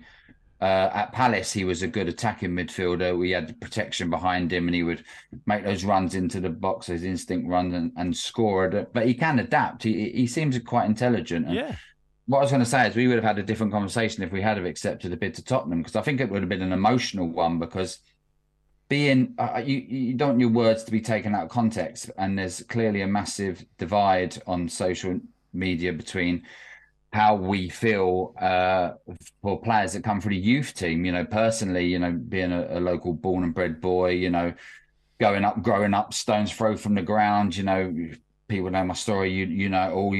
Get into the ground, muck around, play around. Is a thing. So when you have that feeling for a club, and when youth players come through, you automatically want them to succeed more than others. I don't know why it is. It's just the way it is. You have that connection with them, and we're always trying to explain why, and always trying to condone it when we shouldn't do. It's a natural thing, like people have, like people have for their countries and people have for their cricket teams or whatever. But what I was going to say, they said Tottenham sniffing around Chalobah now. That was an exclusive a little while ago. But going back to the team, yeah, Chidge, I wrote down exactly the same team as you. I can't see him changing from that. Nice to see maybe Cole Palmer have a good maybe 20 minutes if we're in a good position. Desai, I quite like Desai. I thought he was doing quite well at West Ham to that mistake. I thought he was handing Antonio well for like half an hour. But yeah, that exactly same team as you, mate. All right. I tell you what, though, boys. One thing that needs to happen tomorrow, and I very much hope it will, and it kind of flows on from what JK and I were talking about on Monday. Sterling needs to stay hot, does he not, JK? Because he was excellent against Luton. He needs to be excellent against Forest, because I think, one of the things we were saying earlier on, the way that Clearlake have literally thrown out everything and replaced it all with young, unproven talent, there's a dearth of experience. And, arguably the most senior player we have, okay, you've got Thiago Silva, obviously, but second to Silva, you've got Raheem Sterling, who's got 80 caps for England and has won, he's won it all apart from the Champions League, I think. So, he's got to assume that role now as well. I mean, the leadership role as well as on the pitch being what I keep saying we're crying out for, somebody who can create something and unlock a defence. But I think from the leadership point of view, I think he's assumed that mantle anyway, because he's very vociferous. He expresses himself a lot, and when they go over their drinks breaks, he's the man chatting about what's happening on the pitch as well, and communicating with Pochettino, which appears to be the norm now in the Premier League. Anybody gets injured, everybody just congregates on the halfway line and chats to the manager, which I thought wasn't allowed. But what do I know anymore? But yeah, he's been exceptional. 2 games, fantastic, and he mustn't let it slip. Well, why would he want to? He won't want to. He'll want to maintain that level, and I think he's mentally very tuned into his role and his abilities this season. So I don't think we're going to have a problem with him at all. I think we might have an injury problem. I think he'll be kicked a bit if he starts showing this skill, because that's what always happens to skill, this top skill. But he would have had that when he was this good at Liverpool and at City, because we're getting glimpses of that. Well, glimpses. In fact, last week he was what we'd seen before in the past. It was the opening goal was Hazard-esque, as I've said, and he's a very exciting player. I was just bemused personally by the fact that he did absolutely nothing at all last year and was dismal, and didn't even in pre-season didn't make much effort other than point and shout at people a lot. But no, I'm looking forward to what he will contribute tomorrow, because I think he'll score. Actually, I really, if they don't kick him up in the air, he'll be very very dangerous, because he's become a dangerous player. In fact, it sort of ticks a box now. I mean, I'd be intrigued if Palmer does get a go. I think it'd be interesting to see if Palmer does. I don't see why not. He's not unfit. What do you think of Palmer? He was very good for City on several occasions. In fact, when he played for City last year, I remember thinking, "Oh my goodness, what a great player! Where do they get these kids from?" But of course, he was on the other wing to Madueke in the under-21 World Cup win, and was excellent player of the competition. I think he's a terrific player. He's a good this prospect. is a terrific purchase. This really is. This is top banana. Nobody should be doubting this at all. This is. I would go so far to say one of the youths that we purchased. He really is top draw, this boy. Well, I think what fascinates me is the fact that, Phil Foden, who I think is also a phenomenal talent. Yeah, great player. He was eased into City very, very slowly.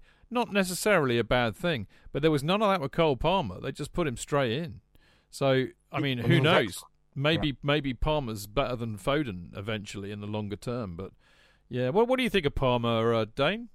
Yeah, I like the look of him. I like the look of him. It bamboozled me at first, because this is a guy who'd been at City since he was 10, a City supporter, and listen, they're going to go far in all competitions as they usually do. We can only presume. So you think with some of their sales, he would have been getting quite a look in this season.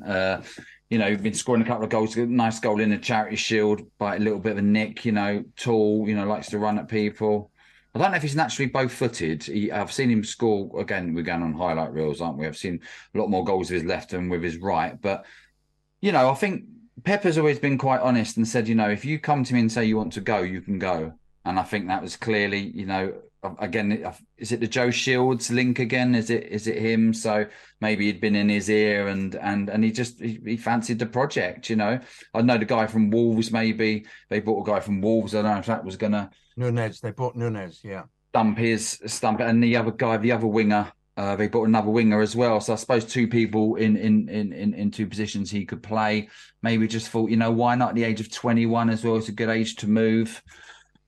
And obviously just mentioning Raheem, Raheem will know him really well, won't he? You can look out for him. I've been really impressed with Raheem this season. Like JK said, he stunk the place out last year, but I was always from the Martin Wickham school of thought when it comes to Raheem. I still sort of hoped that there was something in there, and in pre-season, I get what JK said, but I could see, although nothing was coming off in pre-season, I could still see he was trying more. He was trying to run at people, he was trying to cross people, he was trying to shoot. You're right, he was running. It wasn't coming off.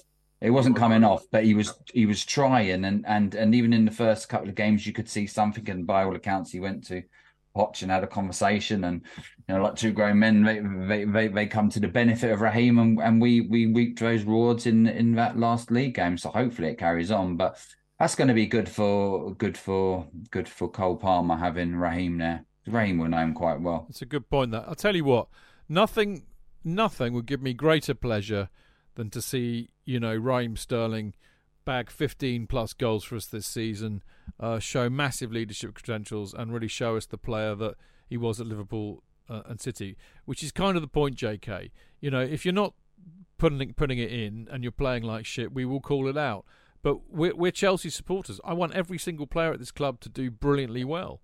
It really is that simple. Never want anybody to fail. No, ever. Absolutely ever. Right. We want them to do Not well. even Lukaku. Apart from Lukaku. That's different. No, I'd have been happy if he'd suddenly scored a hat-trick. I'd have been happy. No, I still thought he... The chances of that were so slim. I'd still think he thought he was a wanker, to be honest. Yeah, but a wanker who scored a hat-trick. Yeah, all right. Yeah, fair enough. Wanker that scored a hat-trick. But, I would have so much delight in seeing Sterling really, do what we pay him to do and expect him to do, and show the class that he clearly has. So there you go. Right, little interlude in some respects between talking about the match tomorrow and what we're going to talk about now. We've played Forest. Considering they've been, we haven't played them much recently because, of course, they haven't been in the Premier League. Although we played them in a lot of cup matches. As I was saying earlier on, we played them in 2020 when we had the brilliant 1970 kit. We played them the year before that. We played them in the League Cup in 2017, and then we played them in the Cup in 2007 and 2000s.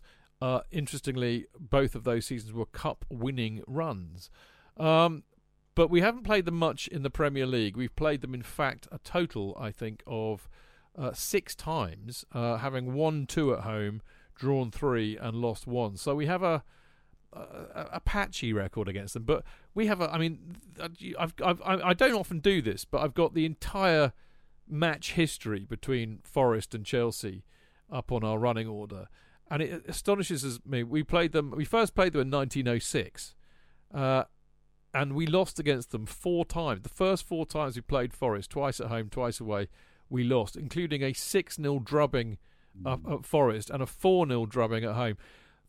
It's remarkable how many times we've been absolutely mashed by Forest. Yeah. I singled another one out that actually you'll probably both remember. I remember this. 20th of September 1986, we lost 2-6 to Forest. Do you boys remember that? Was that at home? That was at home, yeah. Yeah. JK? Yeah, I was there, yeah. Do you remember what happened? No, we lost.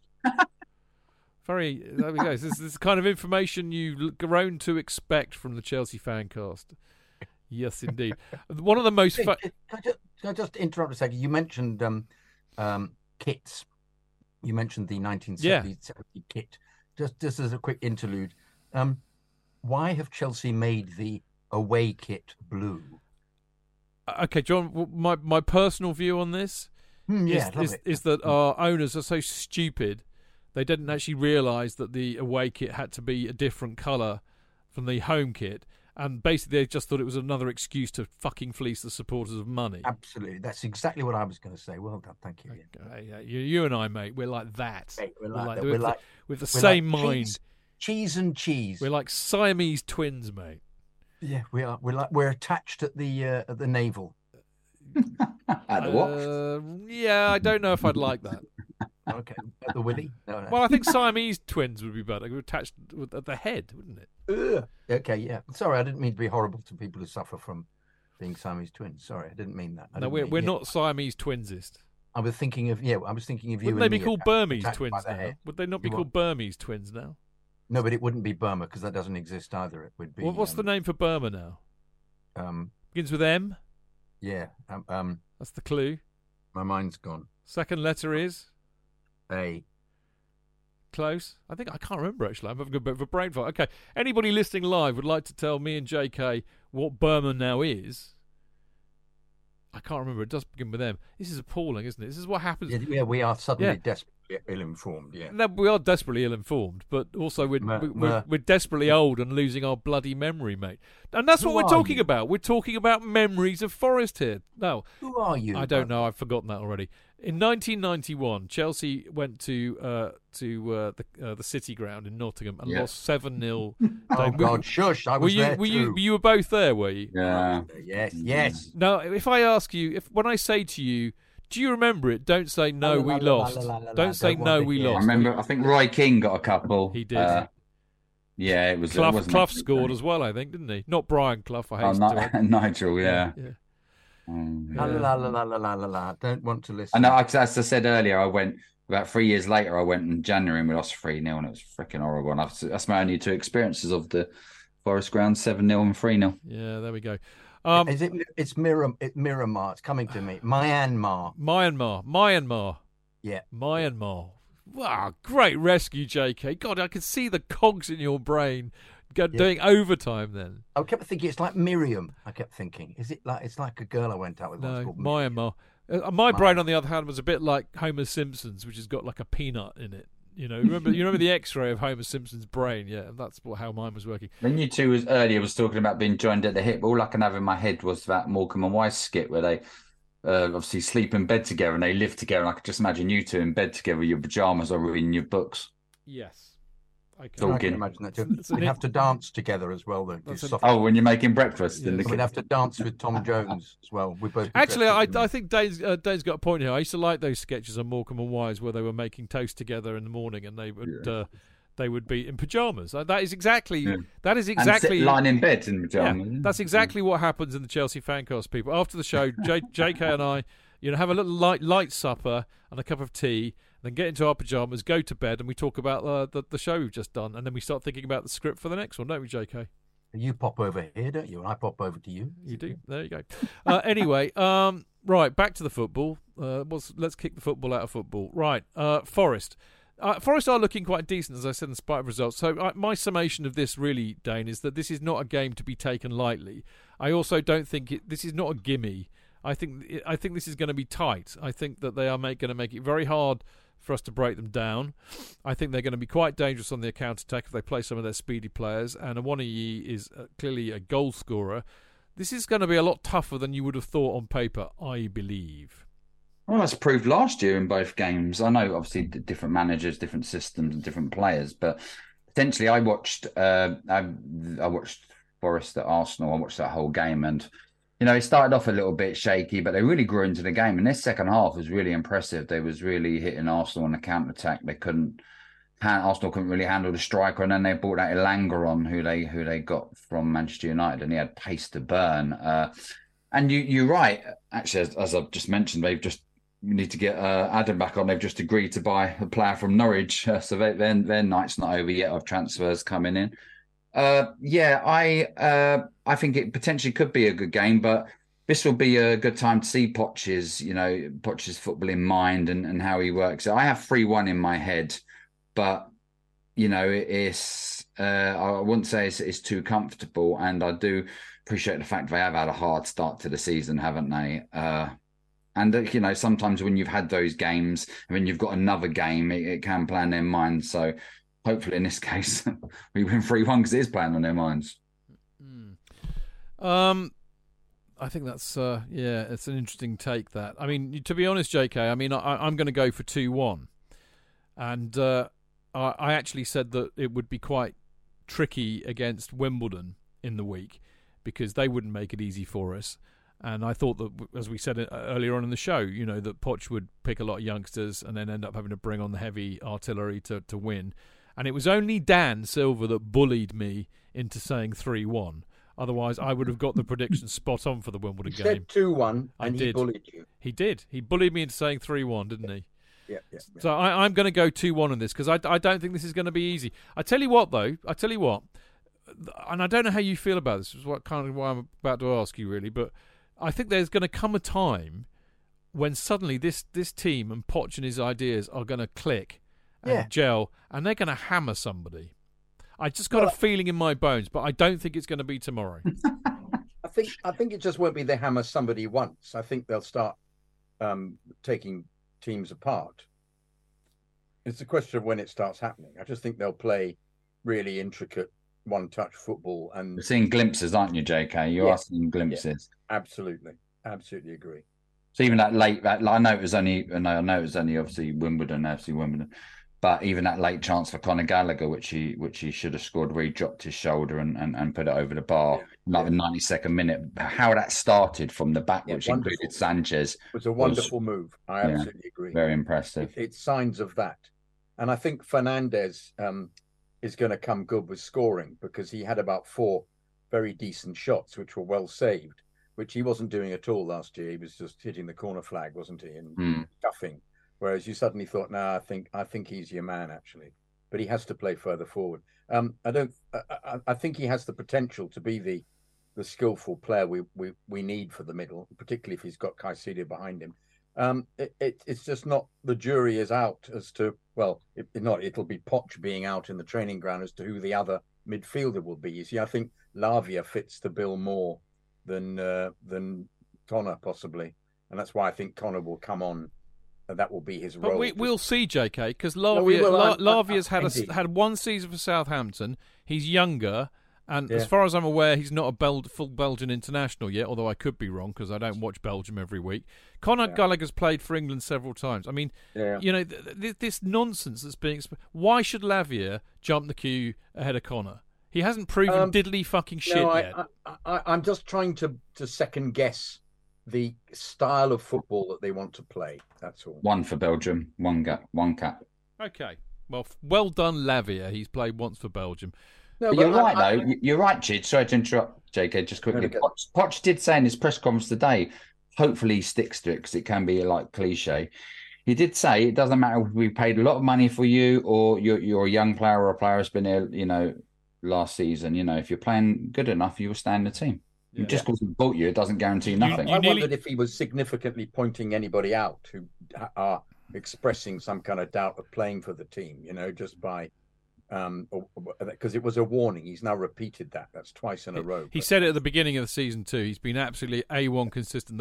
Dane, you almost made the mistake of saying it doesn't matter if you've been a Chelsea player for years, because we don't actually have anybody at Chelsea right now who has played at the club for more than about a fucking year.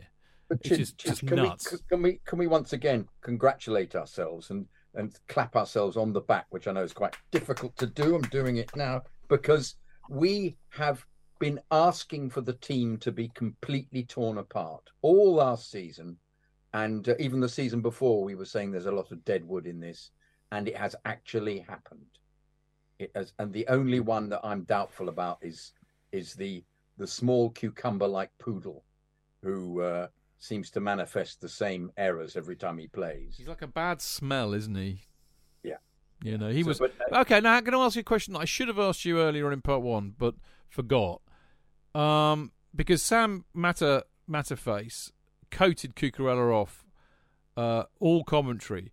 How did he play against Wimbledon? I didn't think he was dreadful. He still committed the same errors that he normally commits, which is that he commits himself to running after a ball and is then doesn't get there and is passed with a ball is passed by him. But I thought he made some he aimlessly played some passes that got to nobody, but he played okay. It wasn't a dreadful performance, but they were playing a team 63 places below them. Indeed. So, but I'm not convinced that he will be. I think Maatsen should get in before him on the left-hand side if he plays Maatsen as a fullback. But he wasn't playing. He doesn't seem to play Maatsen as a fullback. He keeps playing Maatsen as a kind of attacking midfielder. And I'm not convinced that that's where Maatsen. Well, true, but he's got a track record in this. Trippier and Kyle Walker, he used very similarly, and I don't think I don't think it affected their game too much. They went on. I mean, hate them as you might, they've both gone on to be very, very high quality players. Yeah. I mean, Kyle Walker's arguably one of the best left backs we've ever had. At England level, you know, you could say that. It's wonderfully quick. I agree. Yeah, you know. So, I mean, we don't know what Maatsen's saying. We don't know if Maatsen's going, "Oh, come on, Gaffer, I don't want to play left wing. I'm not left wing." Yeah. Maatsen's probably saying, "No, that's great, Gaffer. I'll learn that." You know, and then that adds another string to my bow. And Maatsen clearly wants to stay. He told Company he wants to stay at Chelsea, which is why he's not gone to Burnley. Yeah. So there you go. Yeah. JK, can I get a prediction from you? Actually, can I bully you into something else? No. Other than 2-1. Can I get you like Dan did? Can I get you to say 3-1? No. Come on. Nope. Okay. I'll say 3-1. So you and Dane are going 3-1. Yeah. And I'm going to be the misery saying 2-1. You could say 3-1. Nope. I'm sticking 3-0. No, I'm sticking with 2-1, mate. And as you and Dane are both occupying the very lower reaches of the Prem Predictions League, I think I would be wise to keep my own counsel, really. So there you go. Right, there we go. We're all going to predict a win. We wouldn't really do anything else, would we? It's Chelsea, for God's sake. Now look, last year I predicted losses. Yeah, well, that was a bit easier, wasn't it? Yeah, because that was the statistical analysis of last season. You could have drawn a little line saying, yes, we were bound to lose a lot of matches, I'm afraid. But we're in a different world now, completely different team in many respects. So look, I'm very sadly I can't be with you all tomorrow. I'm not able to go. I have a prior engagement, which is, I mean, if I told you this, you wouldn't believe me. Every year I go to this big event down here. You will drum me out of Chelsea supporterdom and say you're not fit to. You sure you want to admit it? Then I have no shame. It's something I've been going to since I was a kid because I grew up in the country and there's this thing called the Alresford Agricultural Show, which is like a big open air show in the middle of nowhere where they have tractors and cattle and very country type stuff and. Because it's held in the place where I grew up, so we're all members of this. So we get tickets, and it's basically an excuse to go and get pissed in the middle of nowhere and have nice food and mooch around and buy stuff you don't need and never use. And my wife loves it, and I love my wife. So I say, okay, I will go, and my family go. My mum and dad used to go for years, and his mum still goes. So it's a commitment that I've had to make. And I do kind of willingly, and I've actually been honest enough to say, look, I'm going to go even if Chelsea are playing at home. Lo and behold, they're playing at home this year. I've got away with it for the last few years. We've been away, or it's been an international break. My wife's done a back-in, right? She can't go. But I've sold my fucking ticket, haven't I? So I'm still going to go to the Alresford show, not the football. So there we go. I'm bad. What can I say? They're staring at me like I'm a piece of shit, and they are right to. They are right to. JK is shaking his head, mate. I know. I'm terrible. Anyway. Fault for the poor old missus. I know, bless her heart. She's really looking forward to it as well. Anyway, everybody go and enjoy yourselves. Now, listen, you lot, fancasters, if you're listening, go to the Cock tomorrow, as always, because Stephen Osborne who has been writing almost every week to this FanCast, is over from the States. And I would presume his son will be with him, which is Michael LeBeouf Murray. And they definitely will be up for a drink if they can make it. And Stephen's a friend of our friend Neil Beard, so he's proper and he'll like a drink if he's a mate of Neil's. So go and have a drink at the Cock. I would imagine actually that Stephen might be going to the Rose if he's meeting Neil, so you might be able to meet him there. But try and find him; it'd be lovely. I can't be there, and I'm gutted that I won't be seeing him. So if you get the chance, go and see him. He's a top lad. One other thing that's happening tomorrow, which I'm also incredibly gutted not to be at, is the launch of the Chelsea Supporters Trust's Over the Line Mental Health Hub. As you know, we launched a website a couple of years ago which kind of tries to address the many issues that so many of us have had with mental health.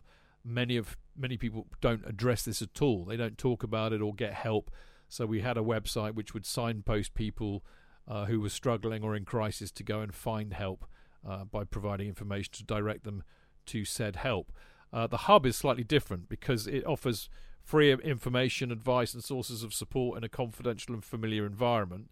But its real aim is to help Chelsea fans come to terms with their own mental health issues and to, of course, help to take them to the next step. Now, it's going to be staffed by 2 trained counsellors from the charity Hammersmith and Fulham, Ealing and Hounslow Mind. Mind is probably one of the most preeminent mental health charities going. They do absolutely superb work. So 2 of their trained counsellors will be there, and they will offer anyone who is experiencing difficulties a place to go for some support and advice. And they will be based in the T-Bar next to the ticket office. And it'll be open from 1 p.m. before the Chelsea Forest game this Saturday tomorrow. There'll be, I would have been there to just say hello and to have be a face there. Cliff will be there. He's very heavily involved. Cliff Auger's there. Michael Volpe, who was also involved, he can't be there either. So we're not doing too well. I have a sneaking suspicion maybe 1 or 2 players might come along to lend their support. Possibly Kerry, Colin Pates, Canners. There'll be a few people there just to kind of say hello, meet and greet. But if you are struggling, that's the whole point of this. It's not just a bit of a jolly so we can all say hello. There's a serious end to this. And if you are struggling at all, if you are feeling a bit at the moment and you've been feeling it for a while and you haven't really thought about where you can go or to talk to somebody or who you could talk to, there will be 2 trained counsellors there, and there'll be a quiet space so you can talk to them in a quiet and confidential manner. So there we go. I'm very proud that we were involved with this. I think it's one of the best things that we've done. I know I'm biased because I'm involved, but I think this is hugely important. And if we can help anybody, one person, if we can save one person's life, save one person from taking their own life, it's worth doing it. This is massively important. There's a huge mental health crisis in this country, and men are still the major demographic at football, and men are the most at risk. So this is huge, and I'm very proud of it. So good luck to everybody tomorrow, and sorry I can't be there, JK. It's a fantastic idea, Chidge. Congratulations for having been involved. Absolutely brilliant. I love it. Absolutely love it. Yeah. Superb. That's good. Dave? Yeah, it's funny. I'm going to pick on one thing you say that men. I still don't even talk. I've just never been. Luckily, I've never been in those dark depths where some other poor souls have been. But I still don't talk. I still just bottle it up. Men are notoriously crap talkers, so this is so encouraging to hear, and if it can encourage other people to talk, then it's brilliant because we are so harsh on ourselves as males, aren't we? And us all talking really helps. It does indeed. I think we're going to be doing it every home match. That's the plan. So I'm not going to be at a home match until the Arsenal match because, of course, we've got lots of international breaks and I'm away on holiday for a couple of weeks. But I will be there. Every time we have it, I shall be there. But as I said, it's not about having a jolly and saying hello to your mate Chidge. There's a serious angle to this, which is why we've got Mind involved. And I should actually say at this point that Danny Finkelstein, who is also the chairman of the Chelsea Foundation, and Kat, who is the supporters liaison officer, have been incredibly helpful in helping us to get off the ground. And in fact, they are funding it. They're paying for it, and they were very instrumental in getting Mind involved. And we always felt that we needed a professional body and representatives, counsellors there, in case anybody is in crisis. So it's a big team effort. And the club I kick the club a lot, usually when I think that they deserve to be kicked. But when they deserve to get some praise and congratulations and some thanks, I will do that. A bit like the players we were saying earlier on, JK.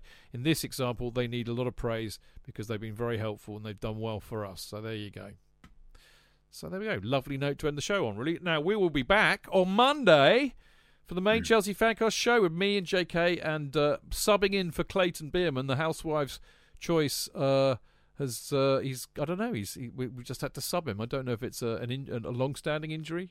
Now, didn't he say that he's not at the game, so he didn't feel qualified to actually to speak about it, which is fair enough because you weren't going either. It would just be me wanging on about when has us knowing about anything ever been a problem for the Chelsea Fancast? That's true, because yes, you have been seen lots of games, in fact, in the past, and yet sounded unbelievably erudite and clever about it. I take it all back. Yeah, well, you damned me with faint praise, dear boy. I find, deliberately. Yes, I know.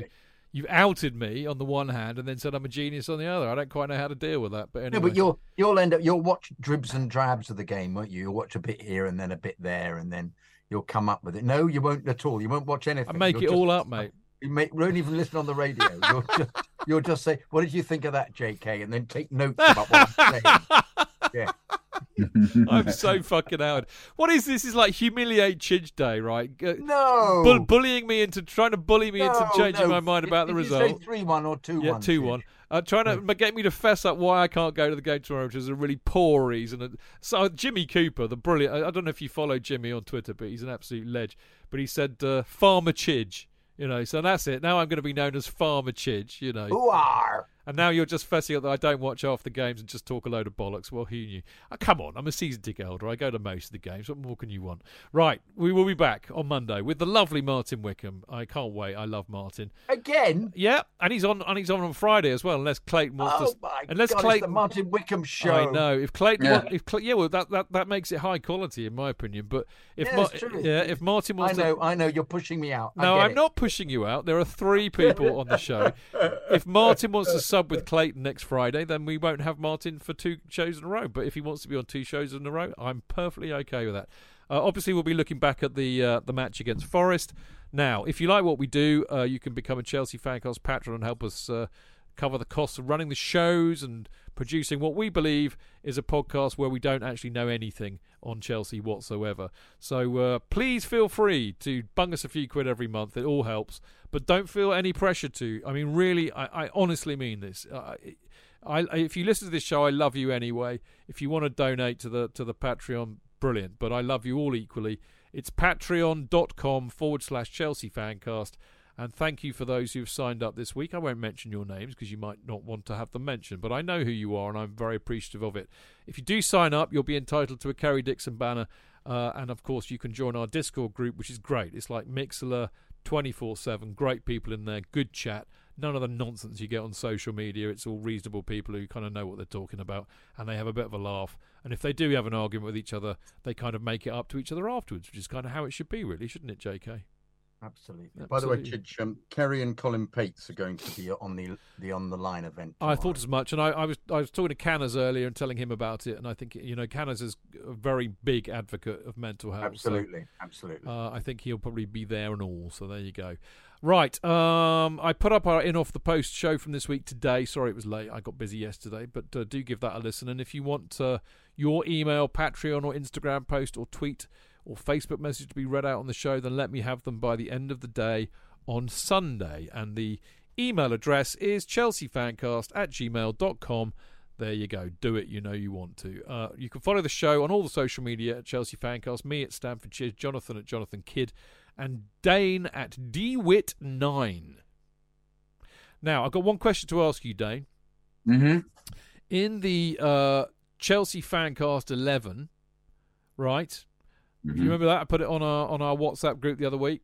Yeah. I had JK at number 9 because I like the idea of a strong spine of Clayton, goalie 59, Chidge, midfield general, and JK, the star striker up front.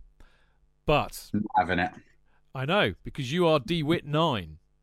Exactly. Yeah, that was my shirt number. Yeah. So I think JK. I've been dropped. No, I've been dropped. no. Tactical switch. Is Martin Wickham playing instead of me? Tactical switch.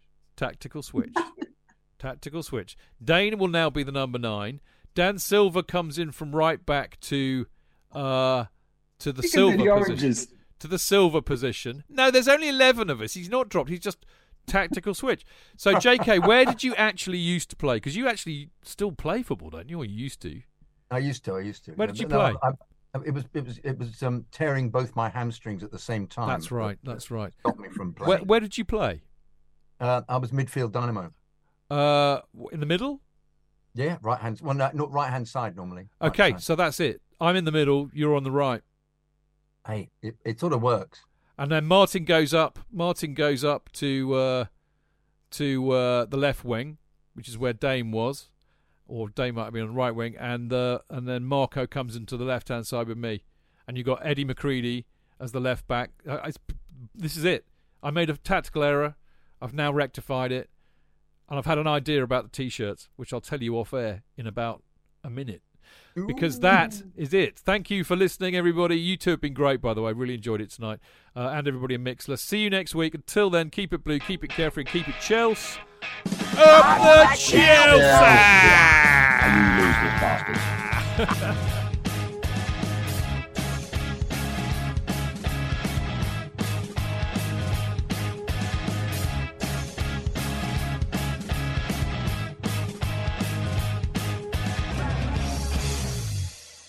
The TalkSport Fan Network is proudly teaming up with Free for Mental Health Awareness Week this year. We understand that the journey as a supporter isn't always smooth sailing, but rest assured you're not alone. There's a vast network of fellow fans who share your passion and may be experiencing similar challenges. Honesty is key in any relationship. If your friend asks you how you are feeling, tell them honestly. If you're going through a difficult time, let them know.